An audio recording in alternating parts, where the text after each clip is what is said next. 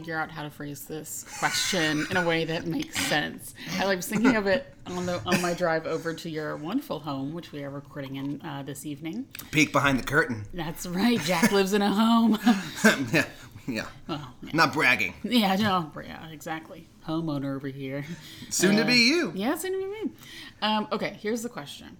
What do you hope people think of you and call you for? Now, let me rephrase.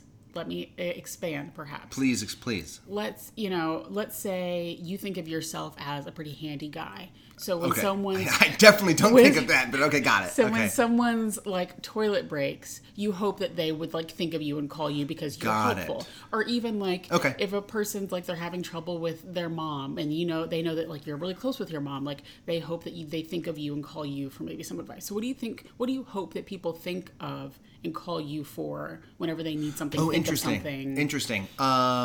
Or even just just think of you and think you might think something's funny, or just whatever. Oh, interesting. That wasn't where I thought you were going. I thought you were wherever. Well, I thought you were going with what do you feel like people would label you as, which is something that I think way too much about, which is a central problem that I have of I want to be thought of as this, and whenever there is an instance when basically I remember from the longest time I always was like, okay, I'm not athletic. I'm not the smartest person in the class. I don't get the best grades. I want to be the nicest person. So being kind, being nice, being positive. I was never the funniest guy in class. I feel like I'm a really funny person, but I was never the funny guy. Sure. So I feel like that was the kind of lane that I kind of saw myself in, that I could maybe kind of be the standout person in. The problem with that, which then links to, being really likable and being, just everyone's like, Jackie's just a great, blah, blah, all that, is that the problem with it, I'll get to actually answering your question, which relates to this, is that whenever anyone's upset with me, even for the tiniest reasons, literally, I didn't do an errand that my wife asked me to do. Yeah.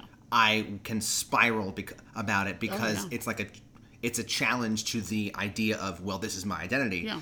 If I'm capable of doing this, then that means that I'm not this person. But that's my own pathology. Yeah. But I feel like that is kind of the arena where I feel like people would call on me for. Sure. I'm in incredibly happy marriage. I've been with my wife for now almost 12 years in a relationship. We've been married for over 6.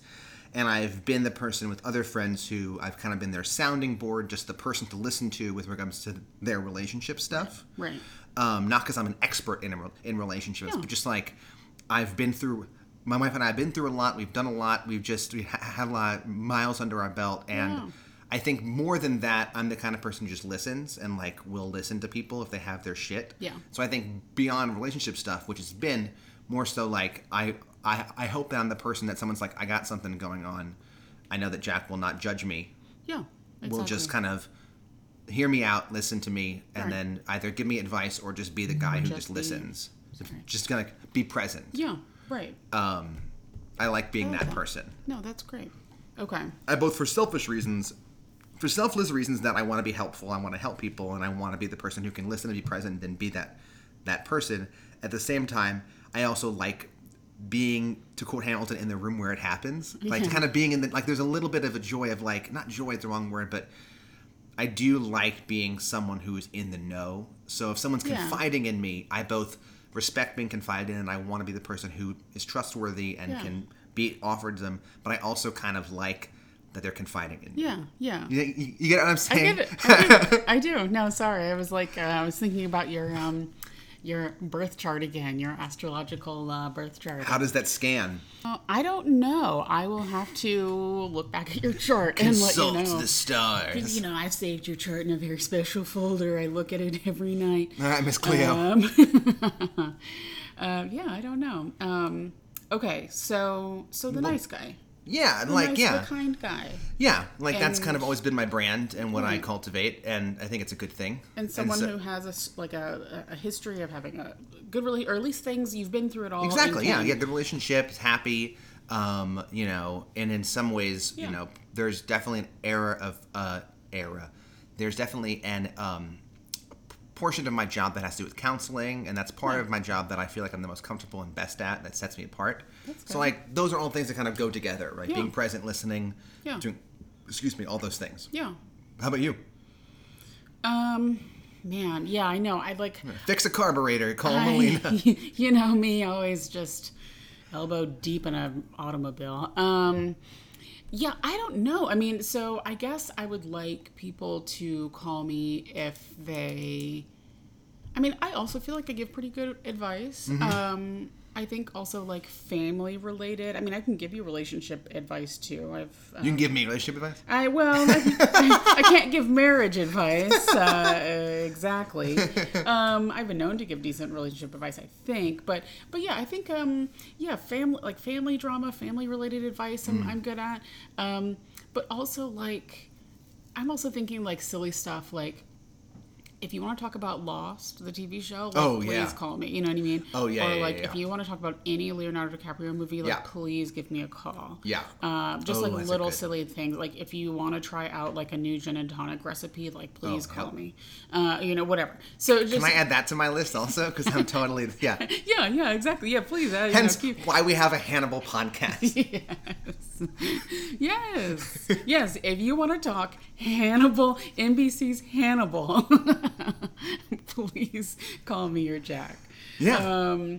Totally. Little stuff like that, or even like serious stuff, like I guess like job related. If you want to talk higher ed, a lot of people have reached out to me if they have like siblings or cousins or whoever who are like applying to college. Mm-hmm. I like sort of know how the sausage gets made, and they have like studied it and I've been part of that. So like if you want to talk about that, that's dope. But yeah. I'm whatever, all over the place. I'm not super handy. I'm crafty.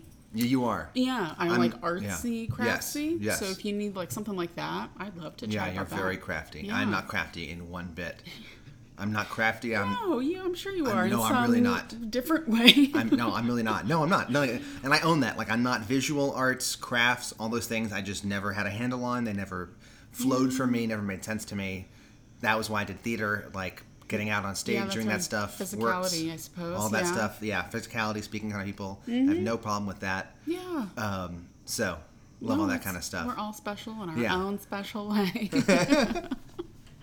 Yeah. Okay. Good. I was like, man, I just wonder how people think, because anyway, we're about to paint our house. Knock on wood. That is the house that we hopefully close on tomorrow. And we're thinking about how to paint it and blah blah blah.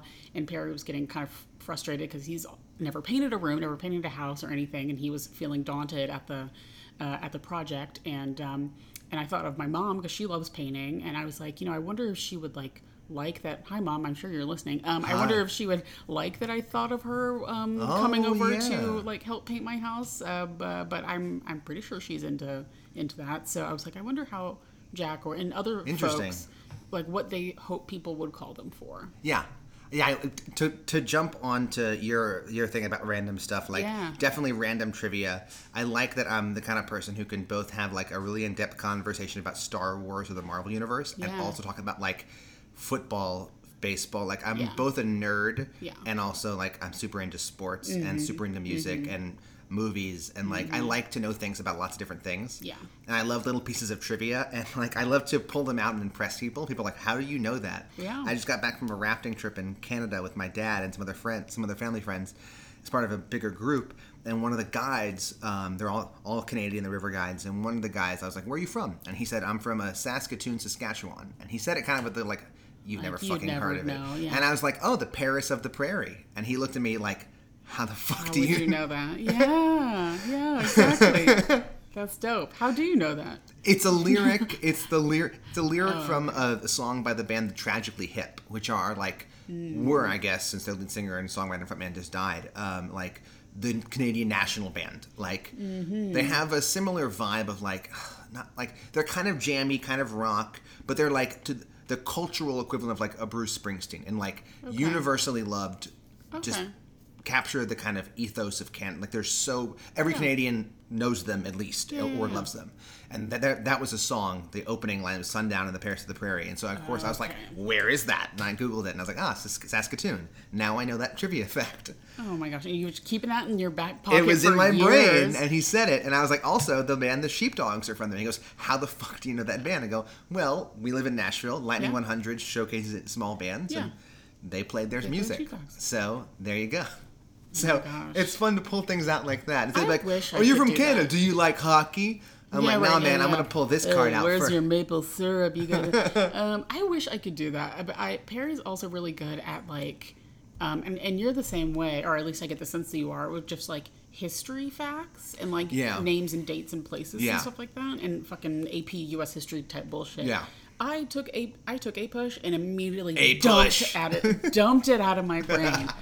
I wish I could remember some of that. Like I mean, of course, it's like only useful in like cocktail parties whenever you're like, remember Bunker Hill. This is remember Bunker. You see, exactly. Don't fire until you see the whites of their eyes. That's the level that I'm at when it comes to like, history. See, I thought you were gonna do some like Good Will Hunting. Hey, you pulled that from Vicus. Now, Vicus actually would have said, like, he's like, you're just, like, throwing quotes around. Yeah. Gosh, yes, I wish I could do that. Oh, man. The freaking Airbnb, I just came back from Boston, speaking of which, and I don't know if you saw this on Instagram, but the freaking Airbnb that we stayed out in Boston had a, like, full-size movie poster of Good Will Hunting above the bed. That's amazing. I was like, oh, this is Mikey, Tommy, Ricky, Bobby. Mikey, Tommy, I don't believe you. Say it again. You have 13 brothers? Yeah. Mikey, Tommy, Ricky, Bobby, Vicky. I can't do it, It's that accent. Mikey, Tommy, Ricky, Bobby. It's yeah. I wish I had an accent. I don't. You don't? I'm glad that you're a Tennessee girl. I wish I had Did you ever have a Southern accent? No. Okay. Too much other stuff, too much other input? Yeah, my mom was raised by, she was an Air Force brat and raised by Yankees, and she never had an accent. It just didn't happen for me, no. Yeah, it's all both about where you live, but also the input you get from your family. Yeah, exactly. I grew up in Manhattan, but all my family's Southern. So I grew up around Southern accents and grew up in New York City, and so they just kind of cancel each other out. No, I know. That's and it's always so funny traveling around to different parts of the country to places whose accent are not familiar to yours. Like even when we were in Boston driving around in like Ubers, and a commercial would come on the radio for a used car lot, and he'd be like, "Come down and get your cars," and it's the best. And it's like but it's the exact same commercials that you would hear here in Nashville, except that's a hard Southern accent coming out of the radio there, and it's a hard Boston. My car Chevrolet. Yeah, come down with Chevrolet and don't leave till you see me. And you want a fucking Buick? What you gonna do? Come down to Charlestown Buick. You're right. Exactly. That's what. And it was so weird to me. I couldn't. Yeah. It didn't make sense almost. The Boston accent, Scottish accent are two of the accents that I can only really lock into if I just constantly say fuck. Because real Bostonians just like say fuck all the time, and Scottish people do too. Sure. So I can only lock into it if I'm like, what you fucking doing? You fucking Red Sox? Wait, are you a fucking Yankees fan? Where you going down to Chambers Street or Back Bay? Fucking Boylston? I'm like, just like... I love you just named Boston neighborhoods. Oh my gosh. Take the fucking red line to Cambridge, you get off at Harvard Yard. I'll take the green line to Newton Center. But that's like get the off actual at the fucking Museum of Fine Arts to get off the Green Line and go to the just like Chestnut Hill and get off at Northeastern. Yeah. How have you memorized the Boston train? Again, this is another example. You do take the red line to Cambridge. Massachusetts Bay Transit Authority. You know how I fucking do it. Take the fucking bus from Logan and you get out in front of take the Green Line. Exactly, right. Yeah. Transfer the Green Line to the fucking red line. Right. So I can't do some of the vowels. Right, whatever. Whatever. Transfer the fucking red line at Boston Yard and then at Common Gardens, then go up.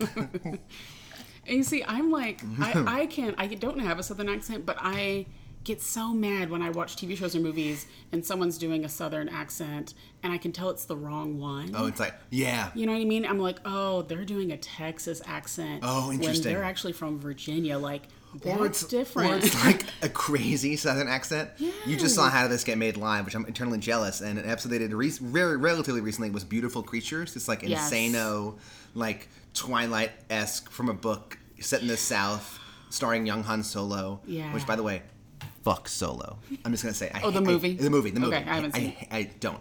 I have so. This will be another podcast where I just yell about Solo for an hour. Yeah, won't do it. I'm so mad. And all these British actresses are in, like Emma Thompson, who's like the MVP of that movie. Yeah. But Jeremy Irons is like, Vossel Reason, a town of buttermilk mines. And it's Jeremy Irons. He's like, It's like Foghorn. Literally, it sounds like, oh yeah, I heard about that. It's like, yes, it's so like insane. Fucking, Kevin Spacey in House of Cards or something. Was, like some old plantation owner voice. Yeah, exactly. But right, it's like, oh, you're doing North Carolina when you actually should be doing Georgia. When I mean, it's interesting that you can play Southern dialects. I've never been that good at placing Southern dialects. Yeah, I think it's you listen to enough hip hop, so much of hip hop, and I listen to a lot of like Southern hip hop, obviously being down here, and their accents are also very clear too. Like I can tell who's from Georgia versus who's from Texas versus like whatever. But yeah, you just you grow up enough around it. But you know that like map you can click on, you can like hear people's accents like online. That like, well, they also had that New York Times thing where like you answer a bunch of questions and it tells you where your dialect is from. That was very scary fun. Accurate, I thought. Yeah, mine was like Newark, New Jersey, and like Mobile, Alabama. And I'm that's almost right. That's like basic, but like your family, your Northeastern and Southern. Like I have, yeah. Boy, oh boy. Good stuff. I know.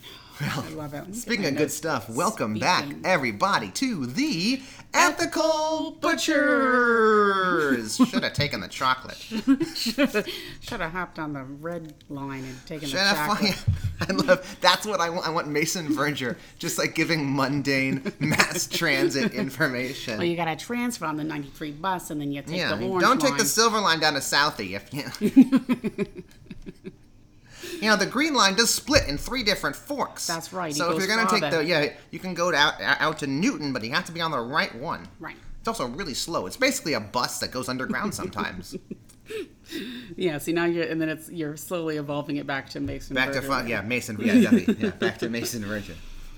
Yes, welcome back. We had to, I'm so sorry for having, well, not really sorry. I mean, it is what it is. For having to push back our publishing of this episode a little Fortunately, not too far back. A few days. A couple days, yeah. Couple days. Y'all live. But it's worth the wait because this is everything. This is... I wrote down, I think we need to throw out the 10 scale on this one. Like, I mentioned it last episode, and I gave Tomei Wan 10 out of 10, and I was like, but yet... we're just gonna like, have to, like...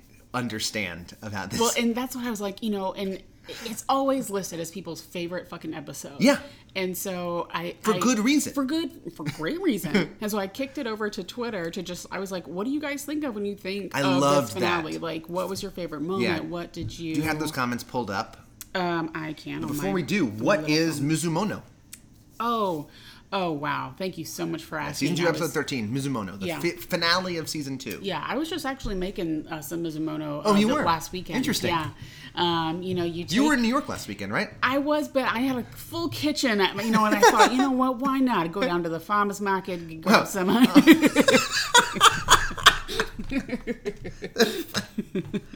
fucking farmer's market, you gotta smuggle some Mizumono. Okay, so obviously... Fucking Beacon Hill. It kills me. All right. Mizumono is obviously... It's roasted leeks. So far, so good. Roasted leeks that have been marinated for at least 6 to 8 hours. Wow. In some... I don't know, like it's a mixture. It's tough to explain. Is it? It's tough to explain. You just made it. And that's why it's so hard. It's, it's a little bit of sesame oil. You put it in there with some red wine vinegar. Okay, you let it marinate. And then you roast it up. And then you put it on What is this accent that you're doing? And then you put it on some toast. Oh, well, okay. I didn't know where we were going to land on that. I'm going to end it with toast. It's simple. Okay. The ending is simple. It's the marinated preparation. Roasted leeks on toast. The preparation takes a lot of time, but the ending is real simple. You get the leeks out, you put on some toast. Exactly correct. I mean, oh my gosh, thank you. It's that. It is also a seasonal dessert. No. It could be literally anything. It's the seasonal dessert, and as this is the finale episode, it is the seasonal dessert at the end of the kaiseki meal. Yeah. It could be ice cream, pastry, some kind of sweet. It's just the ending, and this is a fucking ending. Is it ever? Boy, is it ever. Okay, so we've got... I'm just like trying to scroll through So we're scrolling through our Twitter. We got 2 great emails from Anne, our friend Anne, who sent us amazing emails. She sent us one about One World Symphony, where there was a conductor who presented Hannibal in October 2015 in New York. Yes. It's kind of opera-sode. Really cool. And then she also sent us a great email about the Red Scrubs, which we did 2 episodes ago. Yes. We got this after we already recorded Tomei 1. Yes. She wrote, I'm pretty sure that Brian Fuller said the Red Scrubs were worn during Margot's awful surgery was a nod to David Cronenberg's psychological thriller Dead Ringers, which I need to get into Cronenberg. I feel like you're right. It's like someone else mentioned that on Twitter, I believe, too. Okay. Also, that phrase, taking the chocolate, she says she thinks that the chocolate is whatever abuse Mason felt like inflicting on her. So, like, take the chocolate, you should take it. Then she wrote, which we all agree with, I still can't believe the network let Fuller get away with what he did. Yes. Like, again, this is on NBC. NBC. This is the fucking peacock was in the corner. Yeah. Hashtag Hannibal. Meanwhile, Mason's eating his own nose. Face, yeah. Tastes great. Okay, so I asked everyone about Mizumono, the episode we're talking about tonight. What do you hope that we talk about? What are your favorite scenes, favorite outfits, most shocking moments? And so, I mean, yeah, so many thoughts. I don't know how. Should I just say them because they sort of spoil what happens? Yeah, I was thinking about that. We could do them as we hit on them. Yes. And we could say, look at our Twitter. This could be a plug for our Twitter and say... Yeah. Peep our Twitter out. I'll say that everything that basically happens in the third act is where people were like, what the fuck is going on? Yeah, so much. Much. Basically, so we already know that Jack shows up, and we know it's from the first episode of season 2. Jack shows up to Hannibal, and they fight. Everything that happens sort of post that is wild. Is bananas. Yeah. And before it. This episode is structured... I was thinking today after watching this Hannibal this show does this so well. I mean, the season premiere is one of the best of season 2, one of the best season premieres, period, end of story. There could be a textbook. It sets you up, it excites you, it answers questions, and then it moves you forward. It just does so well. Yeah. This, I feel like, is if you want to look up perfect season finale, this is it. Yeah. Because season finales are tough because you have to both wrap things up, check in with all the characters, or we didn't check in with the Vergers, we checked in with most of the characters. Right. You got to do that without it feeling ham-fisted. Right. That was the biggest knock in Avengers Endgame, in that it felt like the season finale of the 20 Marvel Universe movies. Right. So you're like, let's check in with this person. Okay, great, wrap that up. Now let's check in with, so it's kind of like the season finale. Yeah. And this does that, but it doesn't feel like, and now we'll check this box. Right. It doesn't feel right. There's a movement to it. Exactly. Exactly. And it caps off story wise. Season 2 is an amazing story. What we get from point A to point to the end. It has its unbelievable own encapsulated ending. It could. Oh, if there hadn't been a season 3, you'd be like, okay, that's the end. I thought the exact same thing. Yeah. Even with that post-credit sequence, it's exciting. Yeah. Whoa, what's going to happen next? It doesn't mean, Right. Yeah. Yeah. Right. Are they dead? Who knows? It could have ended right there. And I wonder if Brian Fuller, Fanibles, let us know if we know this at all, had not been sure, about season 3 yet, because it totally could have ended there, and I would have been super satisfied. I love season 3, and season 3 also ends on kind of okay, is it over, but maybe it's not, kind of feeling. But this was just it just culminated everything beautifully. It just structured fantastically, directed well. The score was, we'll get into it. Well, that's why we're here. Yeah. Okay. Any other housekeeping things? No, that's what I got. I thought there was something we had to eat the shit about. Maybe not. Eat the shit. Eat the shit. Eat the shit. Eat the rude, you eat the crude, you eat the shit. Okay. Cool. Who we going? We got a Rolodex. We got to toss someone in that Rolo. In that Rolo. YOLO, you're going in the Rolo. That's our catchphrase as we slip their card into 100,000%. Okay, yeah, I got someone. Cool. So this is another poor customer service experience. Hell yeah.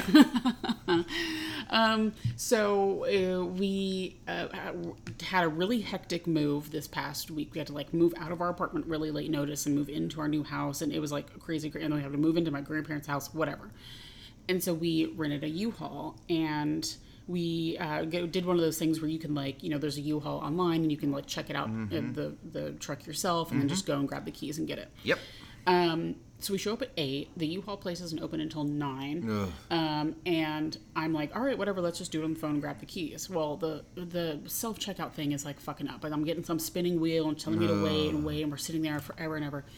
I noticed like some guy sort of like walking around the parking lot. Uh-oh. And meanwhile, I'm seeing that. So we did this on a Sunday. Saturday, of course, is a big moving day for people. And I can see that the entrance to the U-Haul place is blocked up with other people who had returned their trucks and just like left them parked in the entryway. So I was like, shit, if we even get this truck, we can't get out of here. I saw someone else earlier come and get the truck and like hop the curb out of the facility. I know. I was like, fuck it. I guess we're going to have to do that. Whoa. So there's like some guy wandering around and he wasn't... Did you do the one on North First or the one on the one on North First. Yeah. Welcome to Talking Nashville. The one on North First. Yeah. Really close to, yeah. Yeah, it's, right. It's convenient, but maybe I should have picked a different location. Yeah. He wasn't. I mean, he was just wearing like a regular like black shirt or something like that or whatever. And I was like, oh, I thought like maybe he's just hanging around the U-Haul place. I don't know. Yeah. Like you do. Like you do. But I was like, I don't know if he's experiencing homelessness or like what's happening, or if he's just like out for a stroll. I have no idea. And so whatever. It's taking too long, and we're like, fuck it. We'll come back at 9 whenever they do open. We come back at 9. Turns out this guy was an employee of U-Haul. Oh, Jesus. And like clearly saw us like struggling, like couldn't get the car, like all the shit was backed up. And I get up to the counter and he goes, oh, Melina? And I go, yeah. He goes, oh, yeah, I saw you struggling with your truck earlier this morning. Oh, man, yeah, that's tough. I was like... He's like, I wasn't on the clock yet, bitch. Yeah, that's exactly what it was. I wasn't on the clock. I was like, what? Yeah. Because I'm still getting charged as if I had picked up the truck at 8. You know what I mean? Yeah. It's a flat rate, right, with mileage stuff. It's not like it's hourly, Yeah, exactly. It's a flat rate based on however much I reserved it for. I was like, okay, I get that you're not on the clock, and that's fine. I'm not asking you to, like, jump through a million hoops and whatever, but you could see that we were struggling. You also, were just like, there. Right. I get, like, if no one's there because it didn't open until 9, fine, whatever. Right. I was like, you're there. You were here at, like, 8:05 when we were, and, okay... All right. I was like, that's and then just say something whenever you get up to the counter and be like, I saw you struggling. Like, you could have just been do you think like that was going to be like goodwill? Like, I saw you earlier. Well, welcome back. I don't know. I hate fucking moving. I hope we don't have to do that. Oh, it's awful. Yes, I know. Again for a long time. Hopefully you don't either. Yes. Hopefully you don't have to. I know. That's the point of buying somewhere. Yeah, yes, exactly. I know. We move every 1 to 2 years, and every time we're like... That's what we did, too, until we bought this place. It's been settled. I bet. Just settling in. And yeah, we were like, let's just go to U-Haul. We're not going to get movers. We're not going to... It was, I mean, we had a shit ton of people helping us, like, thank God, but it was the hottest day. It was that heat wave weekend. Ugh. So it was the hottest day that it had literally been the year. Ever in the world. Ever. In the history of the universe. And it was the most humid. So you walk outside, you're like, oh, I'm in a pool I'm right dying. now. And it started raining. Yeah. So we're, like, moving in the humid rain, hotness. Yep. And I think I lost maybe, like, 10 to 15 pounds. Great. Great. Well, there you go. That was the point, So kids, you know how to lose weight now. That's the secret. Move across town by yourself. Fuck paleo. Fuck whatever. Fuck keto. Yeah, just move. Them. Just be move, Just pick up your own belongings. God, that's the bullshit. Soon that's gonna be a thing. Instead of like CrossFit boxes, which is like these like tire. People are gonna be like, all right, so you're gonna move this table. Yeah, pick up my dresser.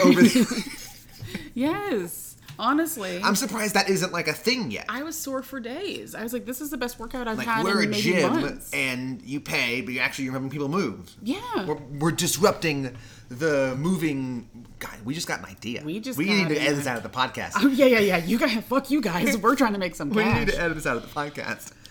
All right, who are you putting in the real low? I have a few things. So I have I'll do the more fuck this person one, and then I'll do more of a joking one that came in my life, but it's also like Hannibal would be like, fuck these people also. Yeah. So the first one is, we're big fans of The Bachelorette. Nice, and I want to throw Luke. Have you heard anything about Luke? Luke from The Bachelorette. I've seen the memes. Of her picking up the show, yeah. Okay, so Luke is this like literal narcissistic sociopath fuckboy. Jesus. Who like they had this like instant, obviously like physical chemistry, and they made out whatever, and he lasted a long time.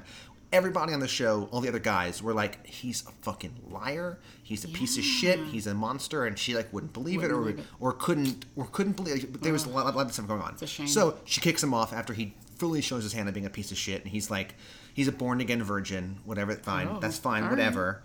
But then he was like, did you sleep with someone else in the fantasy suite? If you did, that would be a problem, basically, he says. He said that to her. Yeah, Blythe can tell me the exact quote. He basically said something like that. Like, and she's like, fuck you. Like, I don't have to tell you shit about what I did. I'm not a born-again version. And so she kicked him out.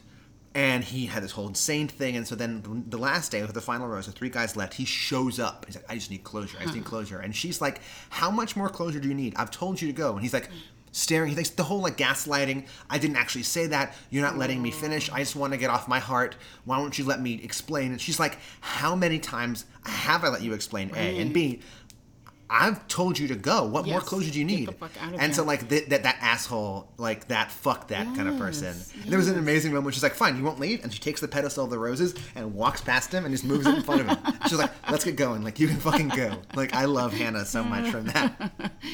Oh, that's amazing. Yeah, okay, but like that guy, I was like, fuck this guy. Like, he's a piece of shit. Fuck. So the other one, and I really thought of you, like, I'm thinking that you would hate these people. So I just got back from a week-long trip with my dad, rafting up in British Columbia. It was an amazing trip with some other family friends. And so at the end of the trip, we're at this, like, basically like an airstrip to wait on this, like, 16-seat puddle jumper charter plane to pick us up and take us to Vancouver. So we're over. So we're all hanging out. Like, the group was, like, me, my dad, who's in his 60s, and 2 other family friends of ours from the 60s. 2 guys in their 30s, their dad, who's, like, in his 60s or 70s, and a couple other older people. Like, there were, like, 11 of us. Just normal people you see on this kind of a trip, whatever. Yeah. And then 4 other young people who are part of a different trip, whatever. Just, like, regular people.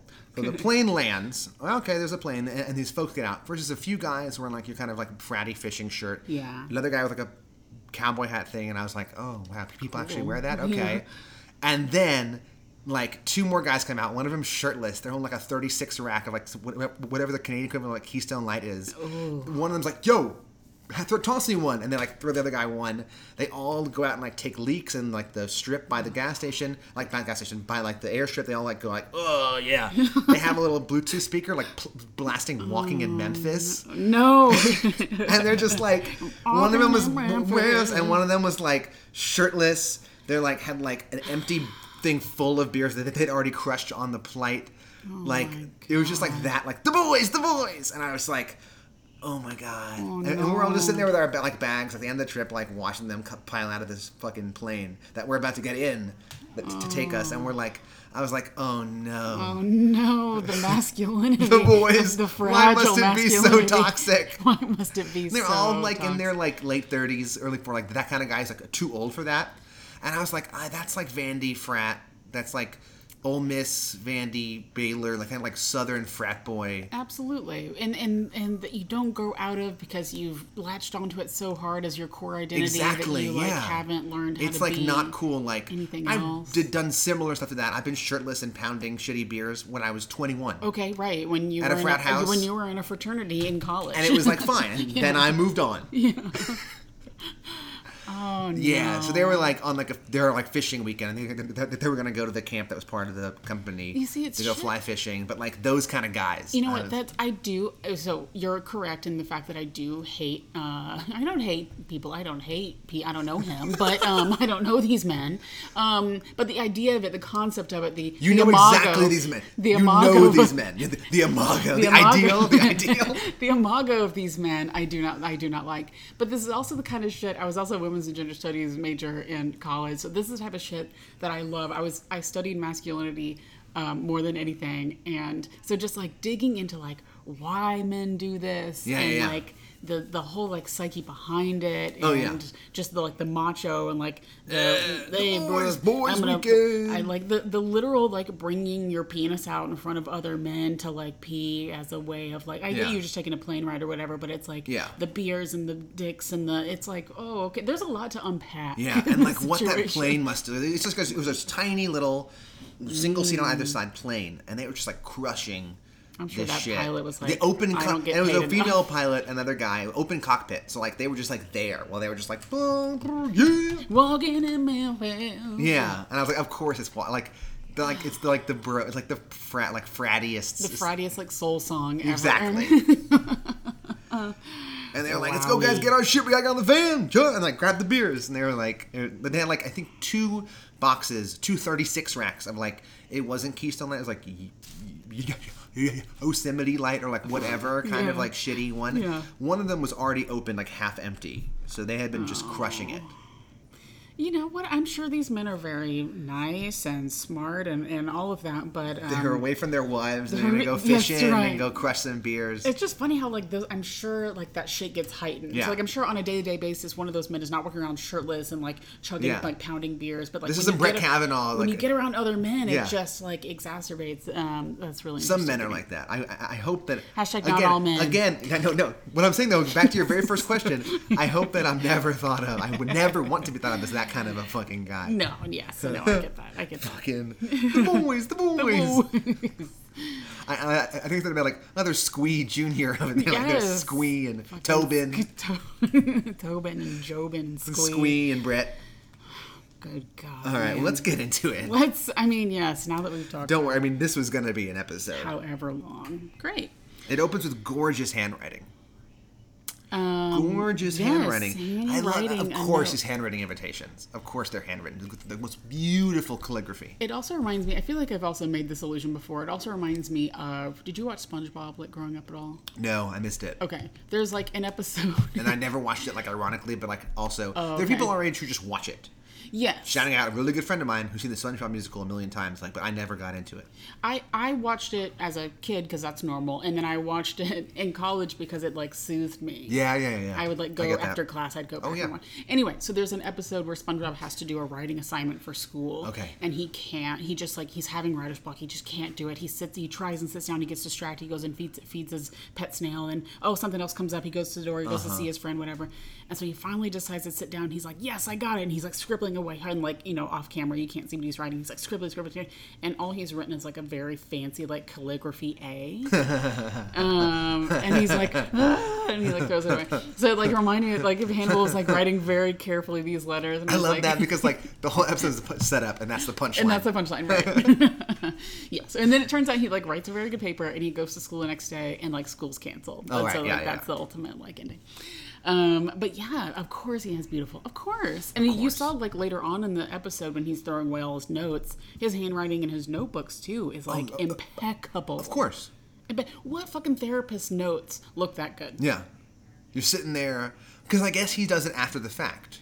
Yeah, which some therapists do. I've never been like, yeah, they don't take any notes. I know my therapist has that. He just says he doesn't take any notes. I take notes while I'm doing my work. Yeah, but it's got to take data also. But yeah, then after the fact, he writes his scribbled thing. I mean, like Hannibal basically has an eidetic memory. Like his memory palace, he remembers everything. Yes. So like, I guess he can do that. I guess he's like, yeah, fuck these books. I can remember shit. Yes, yeah. And then Jack's like, oh, Hannibal wants the pleasure of my company for dinner. Yeah. This is like the duality of Will, Jack and Hannibal. No, I loved this scene. Yeah. This is such an amazing opening to the credits. It just psychs you the fuck up for this episode. It is, right, because you as an audience member are also like, I know the fight's coming.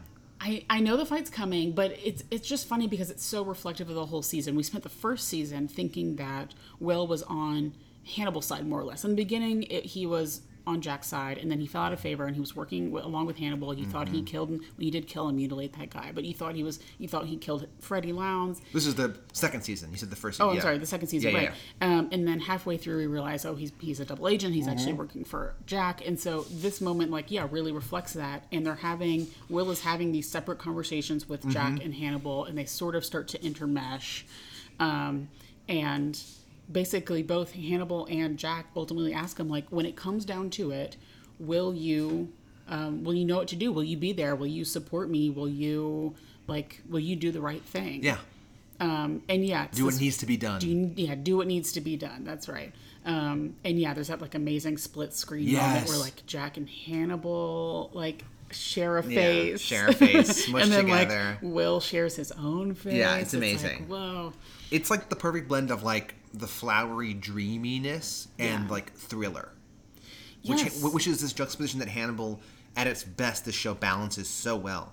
It is a thriller show, a psychological thriller, and it's also this ethereal, dreamy, operatic, this like gay operatic, like, erotic dreaminess, and it's both of these things, and it doesn't always lean too far. It balances them beautifully, and this opening really does it so well. This whole episode really encapsulates that exact thing, because there were so many moments where you're like, wow, this is just beautiful. Like, this is just like, the music's wonderful. This is just a great shot scene.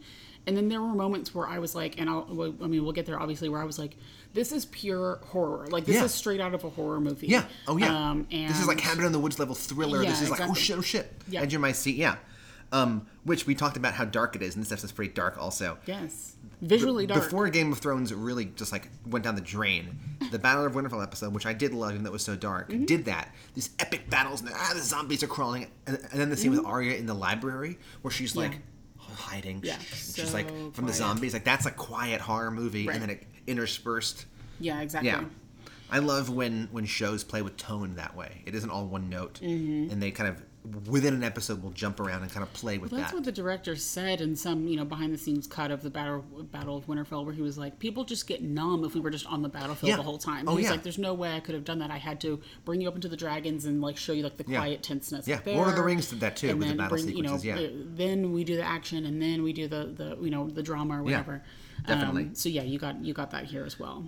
I wrote this as peak flowery, like when Hannibal's like, oh, the melodies of vibrations of all our interactions are in the chairs. Oh my gosh, I know. Oh my god, like the grunts and poetry of life, like. I know. This is peak flower. I started to take notes, and I was like, "There's no way! Like, they are just talking in that. Yes, that Hannibal is peak, like metaphorical, flowery. Yes, about the molecules of the chair and all of that. Or Orchestrations of Carbon. Orchestrations of Carbon, right? Which, is that a band name or is that an album name? Orchestrations of Carbon. It is now. Yeah, it is now. Okay, so yeah, the credits roll, and then we're at Will's house, and he's seeing Garrett. Or are we?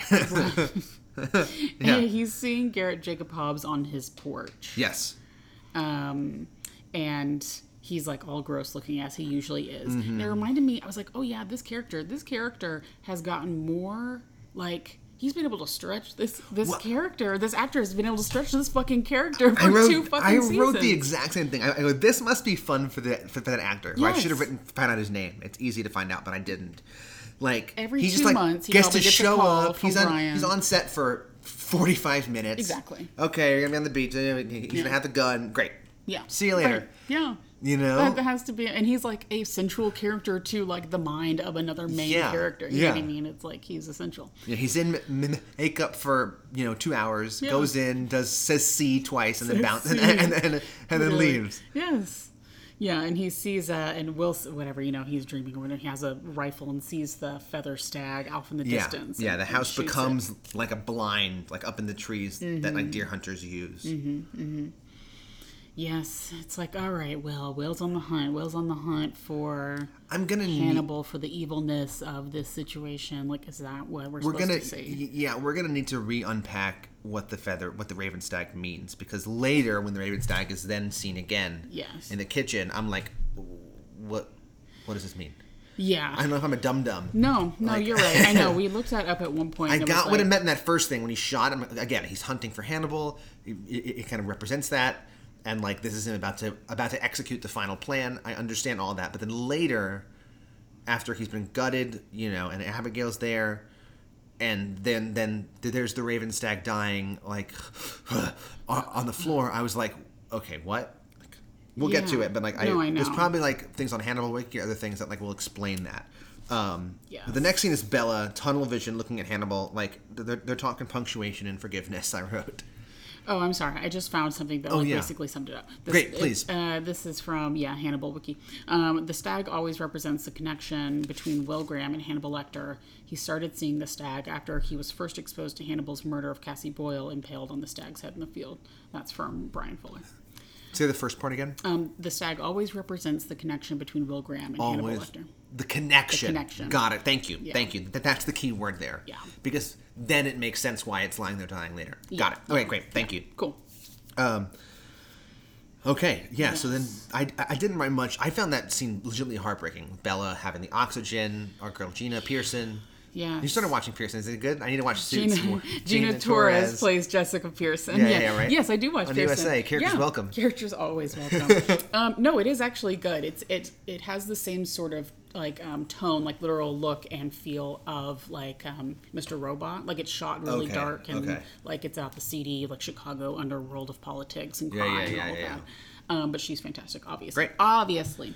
They're talking forgiveness and talking punctuation. You moved my end date, Hannibal. Why did you do that? Do you forgive me? Yeah, she's talking about how like forgiveness comes to you. You can both forgive, and it just happens to you. And what I noticed in this scene and in the previous scene, and then for the continuation of the episode, is that in the background of this scene, it's especially noticeable that there is a ticking clock. Yes, sound. this is some Dunkirk shit. Yes. Like, yeah. Yeah. Oh, yeah. So it's throughout the episode, yes. literally. And every scene, there's a ticking. There's a ticking, or it sounds like something is counting down or something like that. I wrote that down first later when he smells Fernando. I was like, the score, yeah. It has that feeling of like, counting down. Which and every like scene transition, whenever it like would transition to what would have been a commercial, it's like tick, tick, tick, tick. Yeah. But so effective. Incredibly. I know. I was like, why do I feel stressed? Why do I feel like there's like something imminent? Yeah. Well, it's like Hans Zimmer did that with both Inception and Dunkirk, like famously, like just like these noises. And Dunkirk literally had ticking clocks that like the way it like timed, it felt like it was getting faster, even though it never was. Yeah. And like you felt that sense of shit, time's running out. Yes, I love that about Inception. One of my Leonardo DiCaprio, obviously one of my favorite movies. He took like just a few like beats from that same like French song that they play to like Olivia and Rose. Yeah, exactly. No, it's not Olivia and Rose. I thought it was. Never mind. No, it's something else to like kick them out of the dream. He like slowed it down and deconstructed it, and so that like that you hear through the whole, it's just like that melody from that one song like deconstructed down. That's neat. I didn't know that. Yeah. Okay. Also, I was thinking. This is I'm guessing Bella invited Hannibal over. That's a great question. Why would Jack let Hannibal into his it must have been Bella. Bella must have invited him over. He's at work. Whenever Jack's away or something. Yeah, he's at work, and she invited him over. Yeah, okay. This makes sense. Like her last goodbye. I was like, yikes, this seems like really too close for comfort for Jack to have approved of this. Well, interesting that, she said, you saved me for Jack, and then she goes, will you save Jack after I'm gone? Or save Jack for me? Yeah. And Hannibal says nothing. Yes, right. Yeah, I remember thinking, what exactly is she asking? Yeah. Does she know who he is at that moment? And it's like, please don't kill Jack. Right, exactly. I had that thought. That must have been what it is. Because she knows, I would think, right? She doesn't know he's a cannibal murderer. It's more just like, will you keep an eye out? Just keep an eye out for him. I think that's what she's really asking. Okay. Yeah. Okay. But we as the audience also get the idea of like, oh no, like... Yeah, we have another layer to it, for sure. Then it's Will and Freddie chatting it up. In that mystery room again.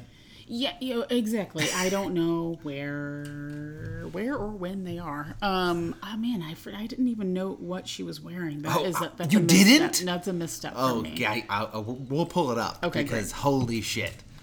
But basically, Will just doesn't want Freddie to write about Abigail. Really? This is right when they're talking about she's going to be writing a book. She said, there's nothing sells better than a survival story. And Will's like, well, we haven't survived yet. Like, don't count your fucking chickens, lady. Yeah, she's like, you're so sure you're going to die. And he's like, well, if you knew this man, right? Yeah. And he's basically just like, don't talk about my daughter. Don't write about my daughter, please. Yeah, save her, let her rest in peace. Yeah.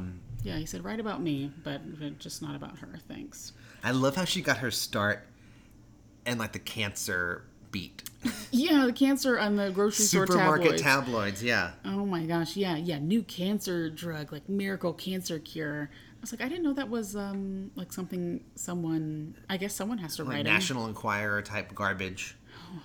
I'm pulling up the episode on my phone so later I can show you what she's wearing.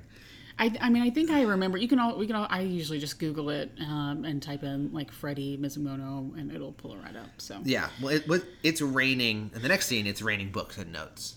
Just raining books. It's raining books. Yeah. Hannibal's office. Will and Hanny are destroying his notes while planning their getaway together, planning to run away to Italy. Yes, they're gonna run away, and then they're like also like talking like.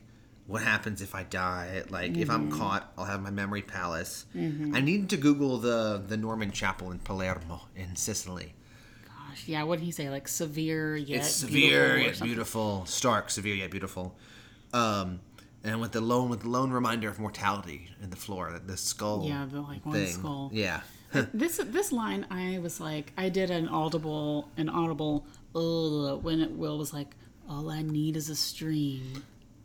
Yeah. Remember when he said that? When they were like, we're going away together. All I need is a fishing stream. All I need, put my head... And of course they like called back to this later, but he was like, put my head back, close my eyes, and wait until the quietness of the stream or whatever. It's like, oh, again with the fucking fishing. That's his memory palace. That's his version of the memory palace. He doesn't go wander his halls. Truly, yes. Yeah, whenever he was in the jail or hospital for criminally insane, he would just dream about fly fishing. This is darkly lit. There was a scene when Hannibal's up on the balcony when I was like thinking of you, like, let's up the brightness. I can't see shit. Let's up the brightness. That's the problem with costumes this episode, because there's a lot of just like, what? I can't see anything. Yeah, I know it. I think it's the outfit that Hanny's wearing in the opening scene that I was like, I can tell this is a great suit. Yes. But I can't see. I can't see anything. I loved this line during this scene with them throwing away his notes. Right, because he's talking about his memory palace. Mind Palace? Mm-hmm. Mind Palace. Yeah, Mind Palace. And he says, in the walls of our hearts and brains, danger waits. Yeah. There are holes in the floors of the mind. Yeah. Like, shit can creep in, I guess. I was like, give me the shivers. Because he was like, could you live there? Could you be happy? Could you be happy? Yeah. And he's like, no.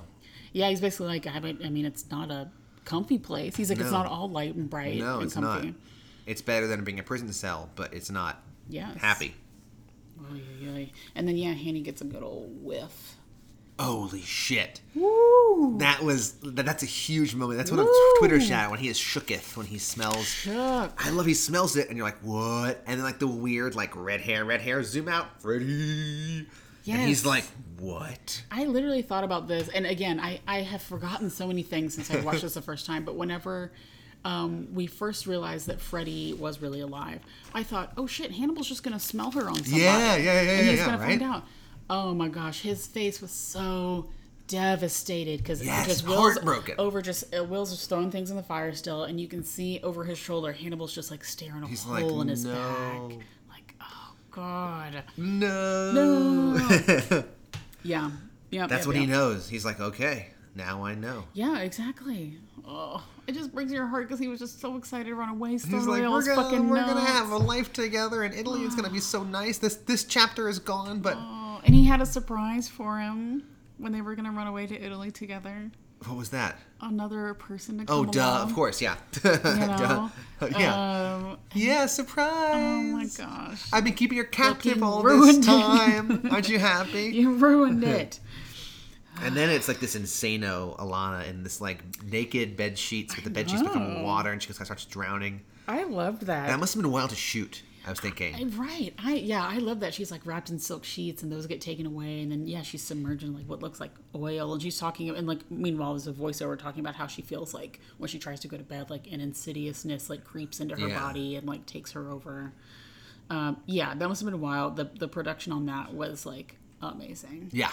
But that's another one of those where I was like, this is so beautiful. And we're about to see, and she's going to be like the center of like a really horrifying like moment later on in the episode.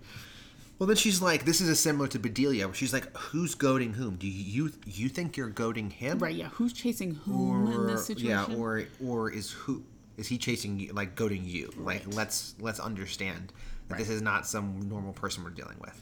No, yeah. You guys are both This is like the devil. Literally, yeah. Right. The tear thing was wild. Yeah, that was weird. So, okay. Was there really blood in her eyes? I don't think so. I was like, okay, she's crying. This is really dramatic. One tear. One single tear. Have you seen Midnight in Paris? No. It was just the Woody Allen movie with Owen Wilson and Rachel McAdams, and he goes go back to the 20s. Yeah. He's a writer, goes back to Paris in the 20s, and he meets all these people like Tom Hiddleston plays F. Scott Fitzgerald, whatever. Corey Stoll plays Hemingway, blah, blah, blah. So there's this amazing scene that Adrian Brody just fucking steals the movie playing Salvador Dali. Oh, I bet. One scene. I bet. Just Adrian Brody shows up as Dali, and he's just like shows up. And Adrian Brody is like, stares at Owen Wilson, and he's like, I paint the rhinoceros. I paint you. Yes, you have sad eyes. Yes. big lips and a one tear. And in that tear is the Christ face. And he's like, and the rhinoceros.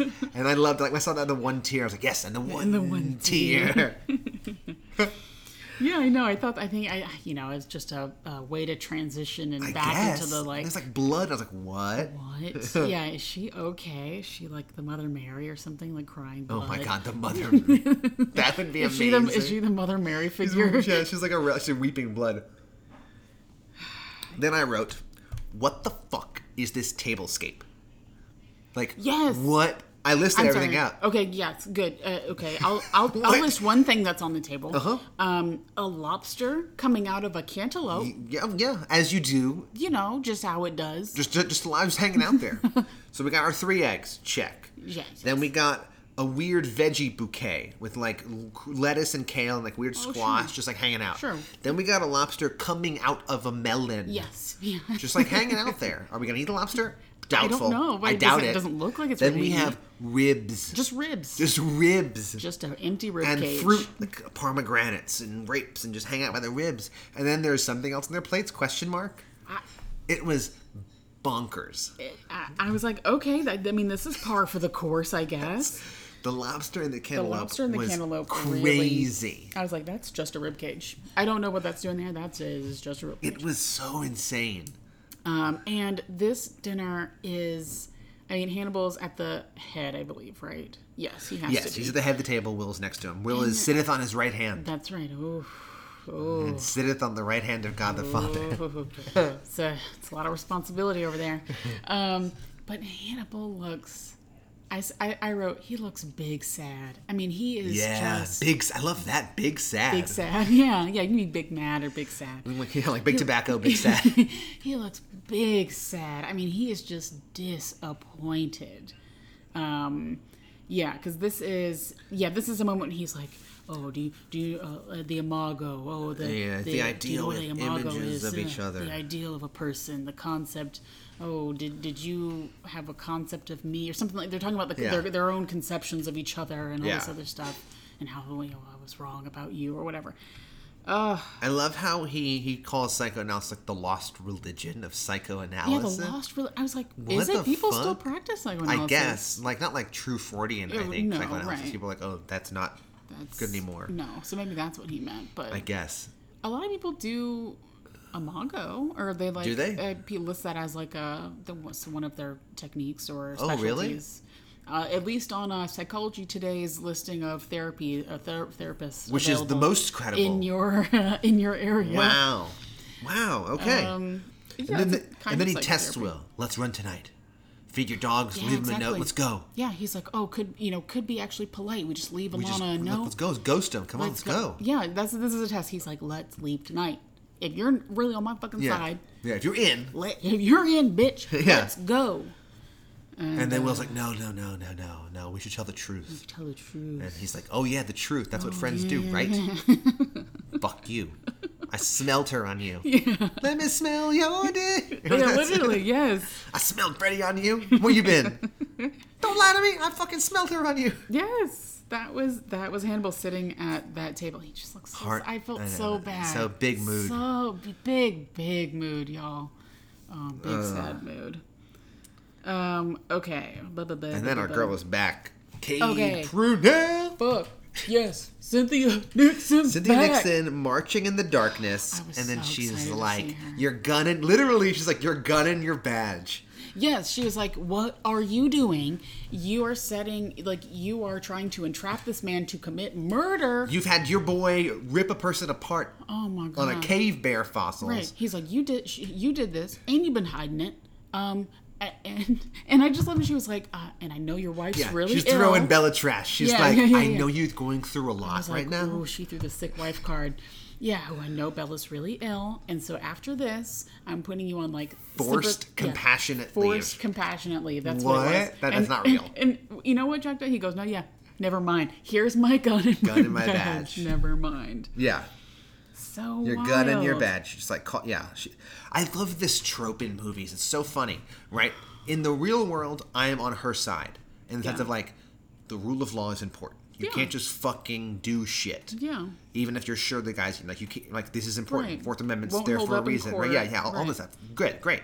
And yet in thrillers and in procedurals, because you know more, you're like, fuck that person, just go get him. Yes. And yet in real life, you're like, no, the fucking cop shouldn't be able to do that. Hey, listen, that's the. Have you ever seen Heat? That's the story of like restraint Heat. Oh and my God. just like do it. Just go, man. Just go. Take it out, Pacino. Just go take him out. Just go. That's also the story of Seven. Yeah. You know, you gotta just like don't give in to that impulse to just like be to like just go off. Den of like, Thieves, just like Heat. Yes. I watched Heat recently. A, it's amazing. B, I forgot that it is nearly 3 hours long. It's long. I was like, what is happening? It's chock full. It is Natalie Portman is in the movie. Yes, in the wildest way. She's straight up in that movie. In the wildest way. It's crazy. I thoroughly enjoyed Everyone, that see movie. Heat. I gotta see it again. See Heat. Yeah, perfect. It's peak.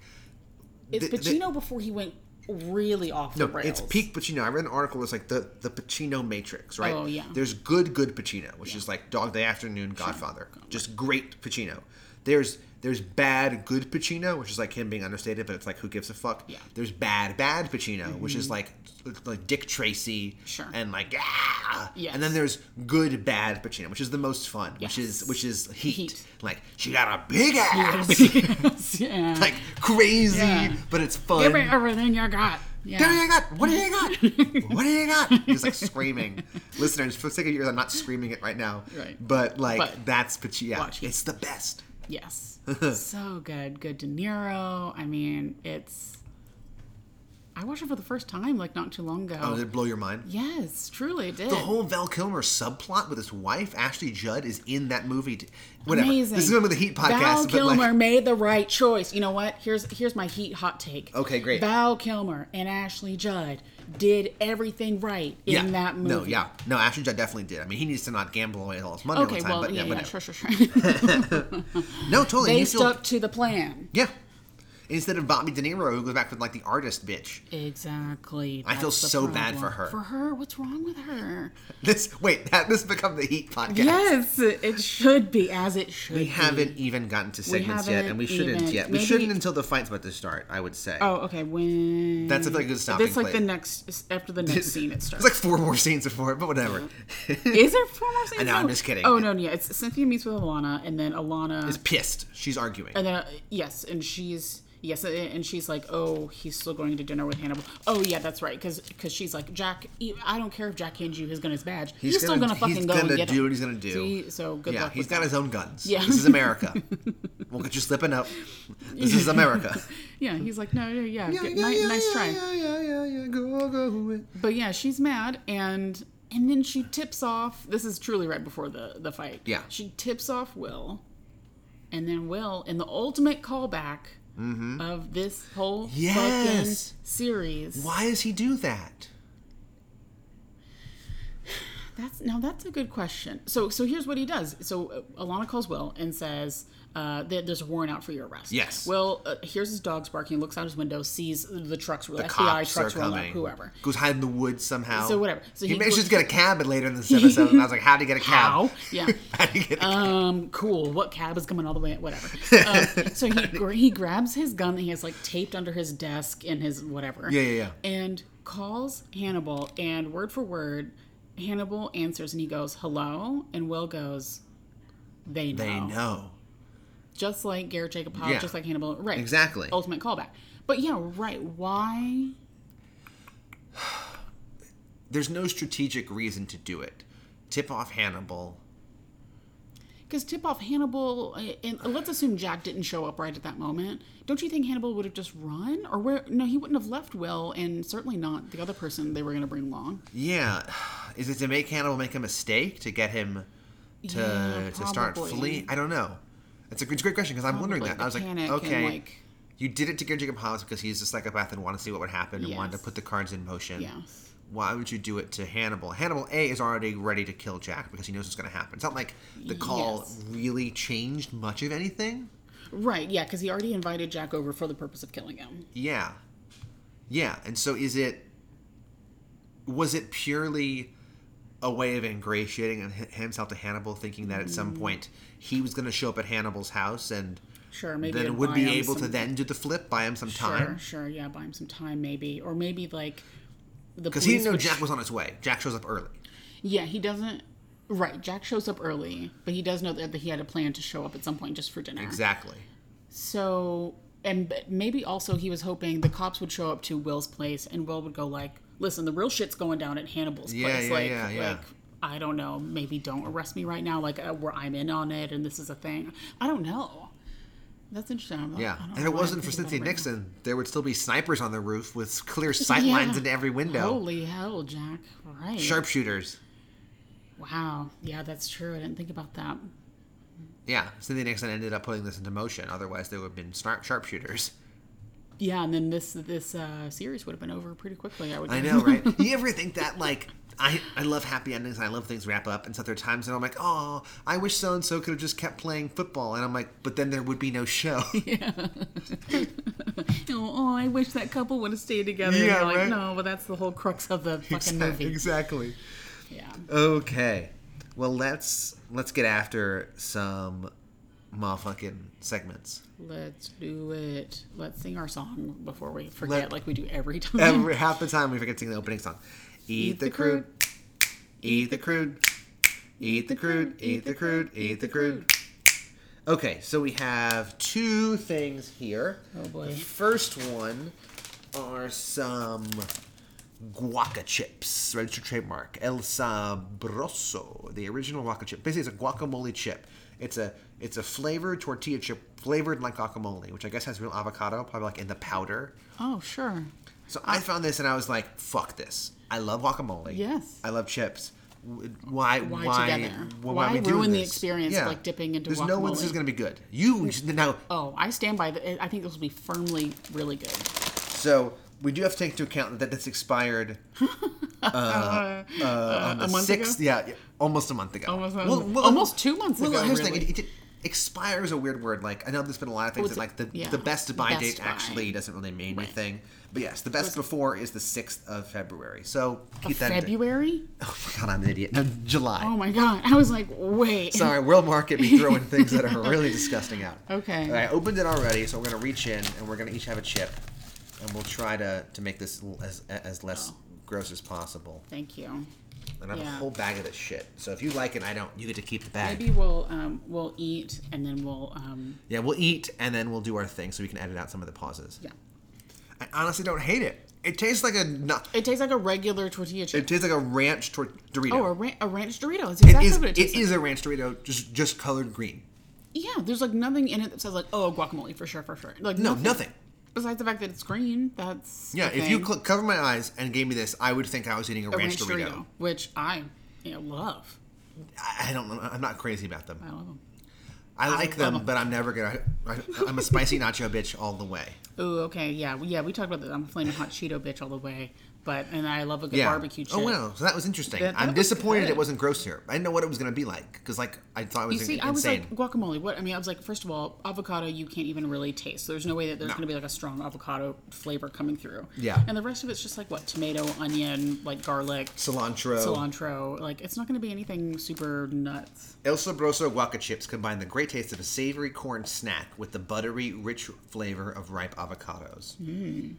So, there you go. Zesty and unique taste experience. Oh, a taste experience. All right. So now we have a second Eat the Crew, which is a surprise for Melina. So I'm going to run over and get it, and you can keep talking, or we can keep pausing. No, I'm going to keep talking. Can keep talking, Melina. Just keep vamping for a second. Oh, my gosh. Oh, my gosh. Microphone can pick me up, but I'm grabbing. All right. I'm not looking. I'm excited for this surprise. I feel like it's my birthday or something, maybe. And Melina has not seen this until right now. Oh boy. So I have for us, as it is the dessert episode. Oh no. Yay! What are you seeing, Melina? Tell the listeners. Oh my gosh. This is Sour Patch Kids ice cream. Vanilla light ice cream. Oh, thank God, I'm watching my weight. Thank God. Vanilla light ice cream and lemon sorbet with a red berry swirl and original Sour Patch Kids bits. What the fuck must Bits, this be? Bits is spelled with a Z. Obviously. Sour Patch Kids Bits. Which, by the way, here's the SLP in me. You cannot pronounce B-I-T-Z. It's either going to be Bits. Yeah. Or it's going to be Bids. B-I-D-Z. Bit. You're not going to be able to do it. Because Z is voiced and T is unvoiced. So you're not going to be able to do it. You're either going to... what's going to come out of your mouth is either going to be Bits... Right. Or it's going to be bids. D-Z. Yeah. Huh. Wow. That's called co-articulation. The more you know. Oh, so we just have the pint. It's not even a pint. It looks like it's 1.5 quart. We have to take a picture of this. We got to take a picture of it. Good. We got to take a picture. God, I love weird ice cream. Yeah, I saw this and I was like, this is Eat the Crude written all over it. Sour Patch Kids ice cream. We'll take a picture, a little swirl on top. Yas. Little swirl on top. Yas. Yas. All right, so we're just going to dive into this fucking thing. It's a bit soft because I bought it at 12:30, then kept it in a cooler with a bunch of ice packs in my car until I left to work at 5 o'clock, and then put it in the fridge for the past 3 hours. That's great. That's ideal. All right. Okay. I actually don't hate it. It's really... It actually is sour. It's very sour. There's the lemon sorbet in there, which kind of adds some more tartness, and then there's the swirl. I feel like the bits I feel like the bids actually do pull a little bit of weight here. Ooh, it's nice. The red swirl is too sour. On the other side, there's the sweetness of the vanilla, balanced out with the to do some Paul with the sharpness of the lemon. It's underworked. Yeah. I love how British folks say sharpness instead of sour. Yes, yeah. It's got the sharpness of the Sour Patch Kids. You know what? It's stodgy. And it's a bit stodgy. It's a bit claggy. Whatever claggy means. Whatever. I know. I say that. It's a bit claggy. I don't know what that means. We're just eating this now. Welcome back to us eating ice cream. Yeah. It's interesting. Yeah, I like that the bits aren't chewy. I was worried I was going to be like eating a Sour Patch Kid. But which I love Sour Patch Kids. But I would actually enjoy that. I put, like, if I go to like a, whatever, yogurt, sundae place or whatever, I love to put gummy bears on my ice cream. Like whole gummy bears. Oh, gross. Gross. No, it's gross. No. I don't want that shit on my ice cream. Like, there's a place on the east side here in Nashville that has, like, cotton candy on top of ice cream. And I'm like, fuck that. Oh, I've been there, yeah. I'm like gummy bears into, like, I want chocolatey stuff on my ice cream. Reese's Bits, Reese's Pieces, M&M's, cookie dough, whatever. Give me the cotton candy. Give me the gummy bears. The texture's all wrong, though. I'm into that shit, just like I'm into now and laters. You want to slice up your mouth the now and later. I'm gonna fight with my ice cream. I think people like now and later should be put I feel like it's like a self harm. Like people who like cut themselves, people who just like have now and laters in their mouth because you're gonna slice yourself up. It's worth that it. and Captain Crunch. It's part of it. You're gonna have a lot of cuts in your mouth. No, I go peanut butter Captain Crunch. It's round. Do you remember the sour Altoids? Those would slice the fuck out of your mouth. Man, they would cut you up so much. I always had some in my motherfucking purse. They would cut you up so much. Worth it. Maybe it's Maybelline. No, maybe she's born with it. What's the Are You Worth It? Is that like? Is there some other like brand? I don't know. Whatever. This is like the real tangent episode. I honestly wish there wasn't lemon sorbet. I would rather it was less sour. Yes, I think the raspberry sour swirl and the Sour Patch Kids would go better. It would be better if it was just vanilla ice cream. No, I like the swirl. I like I don't know, I love it. No, because I want this because you're already getting the sharpness from the Sour Patch Kids and the raspberry. All right, Mary Berry. Mary Berry. No, man, I'm a Prue head. Prue is amazing. Love her. Prue is amazing. Wow, okay. Wow, thank you for this surprise. This is like so delightful. Much better than I thought it was going to be. I tend to not go for tart flavors though. Like I don't like lemon sorbet. It's too tart for me. No, this is my ideal situation right here. Really? Yeah. Yeah, just give me a nice like tart, sour. Jenny's ice cream does that like different like buttermilk ice creams with the tartness and that's really, really good. That is good. Whew. All right. Thank you. Love it. Do you want to put this back in the freezer before it we might as well. Turns to soup? I'll go put it back in the freezer and we can either edit this next pause out or you can just keep talking I'm going to keep talking to my friends. Okay, keep talking to your friends. Oh my gosh. All right. But okay, so by the time this airs, it's going to be August. I hope you guys have some good August plans. I'm going to be staying indoors for the vast majority of it. It's so fucking hot here in Nashville. So hot and so humid, like more than usual. Don't come here right now. Wait until like September if you want to come visit Nashville. And if you come visit Nashville, tweet at us or something and like, let's grab coffee. That sounds amazing. And it's like hot everywhere. I was just in Boston, New York, and it was equally as miserable there. So I hope that you're staying indoors, staying cool, having a nice ice water, having a nice whatever iced tea, maybe like a lemonade. Just like stay refreshed out there, friends. Yeah. I'm trying to give like heat advisory stuff. Yeah. No, I get it. Just like don't go outside. Well, that's what I said. No, fuck outside. You know, thankfully the Earth is not warming. No, that's not. That's a hoax. Yeah, thankfully that's not happening. I'm pouring another beer as well. I used the opportunity of Lena just vamping to go and get some more. Do it. Do it, Frank the Tank. Is that the sour one you were talking about? It is Death by Tiki. It's a sour IPA with fresh watermelon, guava, and papaya. So you can feel free to have some. Oh, well, thank you so much, sir. You're welcome, madam. Okay, so costumes. Yeah, let's sing your song. Costumes. Okay, great. If you haven't figured it out yet, Fanables, this is going to be a long episode. Yes. There's always a moment in our cold opens when I'm like, we're doing great. We're only 9 minutes in. We're finishing up. And then look back again, and it's like 35 minutes. Yeah, you're like wait, we haven't even started the show. Yeah. Okay, here we go. Ready? Yes. There were dark, muted tones, and I never saw much color. No, I never saw them at all, till there was Cade. Cade Purnell. Costume MVP. MVP. She's the MVP of this episode, costume-wise. Yes. 100%. MVP. All day. All day, every day. Okay, so the first thing I wrote was like the invitation from Hannibal, and he's sitting there with Will. It is dark, but he has like pink accents. It's like a pink pocket square and a pink tie, and I love the pink. I love pink. I love that. That's I don't like sharp. orange. It's bold. Been on record. We've been there, and we've done that. Enough with the orange. Yes. It looked great. Wait, was that the same? That must have been what I was thinking of, and maybe my phone just showed me a different hue. But that was like when he was wearing like the dark suit, and it was the plaid. Yeah. Like a red. Well, there was like later when he's eating dinner with the crazy tablescape. It was like the dark suit with the red checkers. Which is gorgeous. I love that suit. Gorgeous. A checkered suit. He rocks a checkered suit. All day. Holy shit. It looks so good. Yes. Yeah. Okay, that's what I was thinking of. Sorry. Yes. So, Freddie Lowndes. Do you have anything before we get to the Freddie scene? Do I have anything? Costume-wise. Oh, costume-wise. No. Go ahead. We only see her head up, unfortunately. Sure. But what Freddie's wearing is some kind of kimono-esque thing.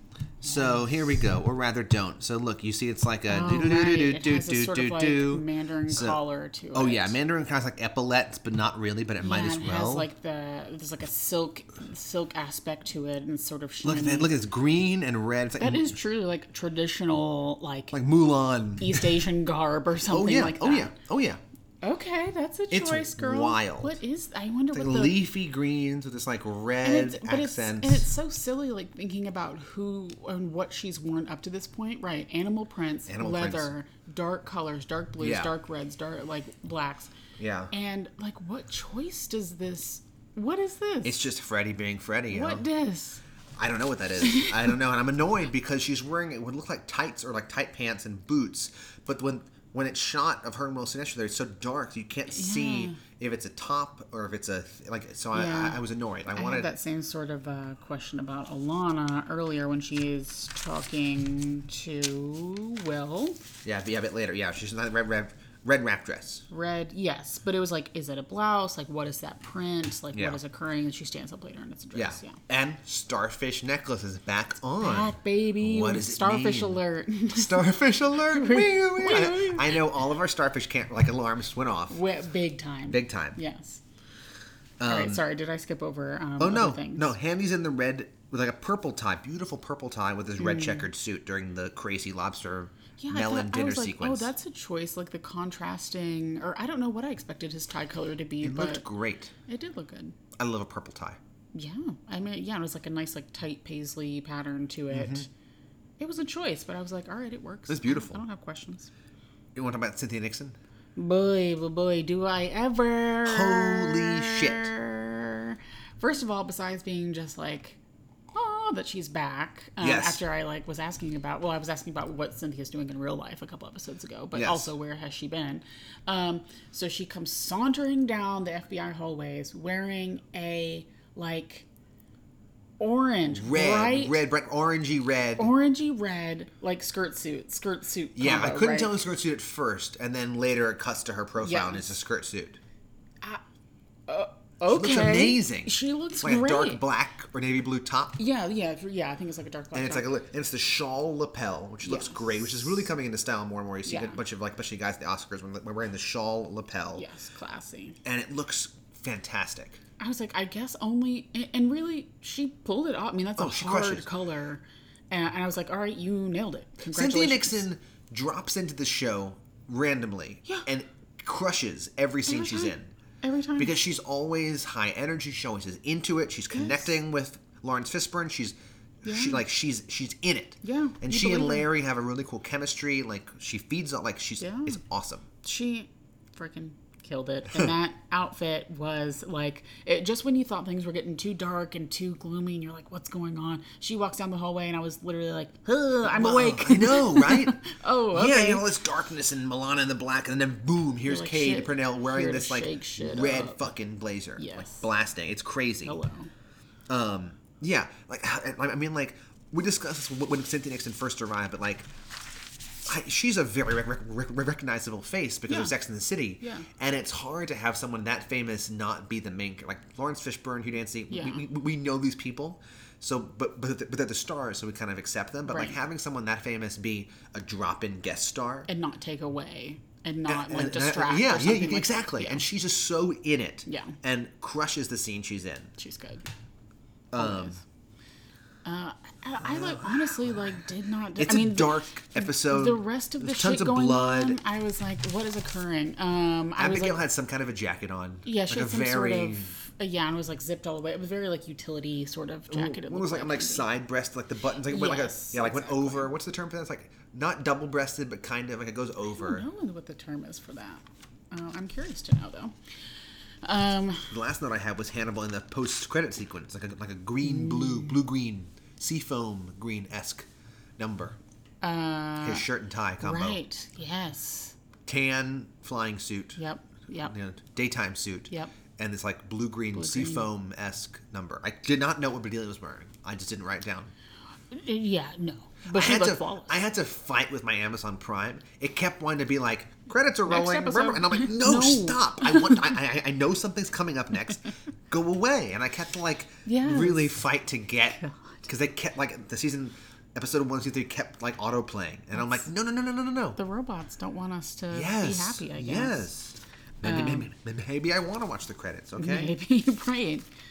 These people worked very hard. They did. Okay, so honestly, That's and all Hannibal in the fight scene. I think we've talked about that before. He was in a white striped shirt or something like that, just cooking dinner. Yeah, no tie, no jacket. He has his apron on. He's cooking. Yeah, he'll put his tie back on for dinner. Exactly, or he won't. Or he won't. All right, here we go. Close us out. Let the rain fall down and wet my face. Let it wash away my blood-stained shirt. 'Cause I'm walking past Alana, I'm walking free. Let the rain fall down on her wrapped dress. That's amazing. I'm walking past Alana. I love that. Perfect song inspiration choice. Thank you very much. Of course.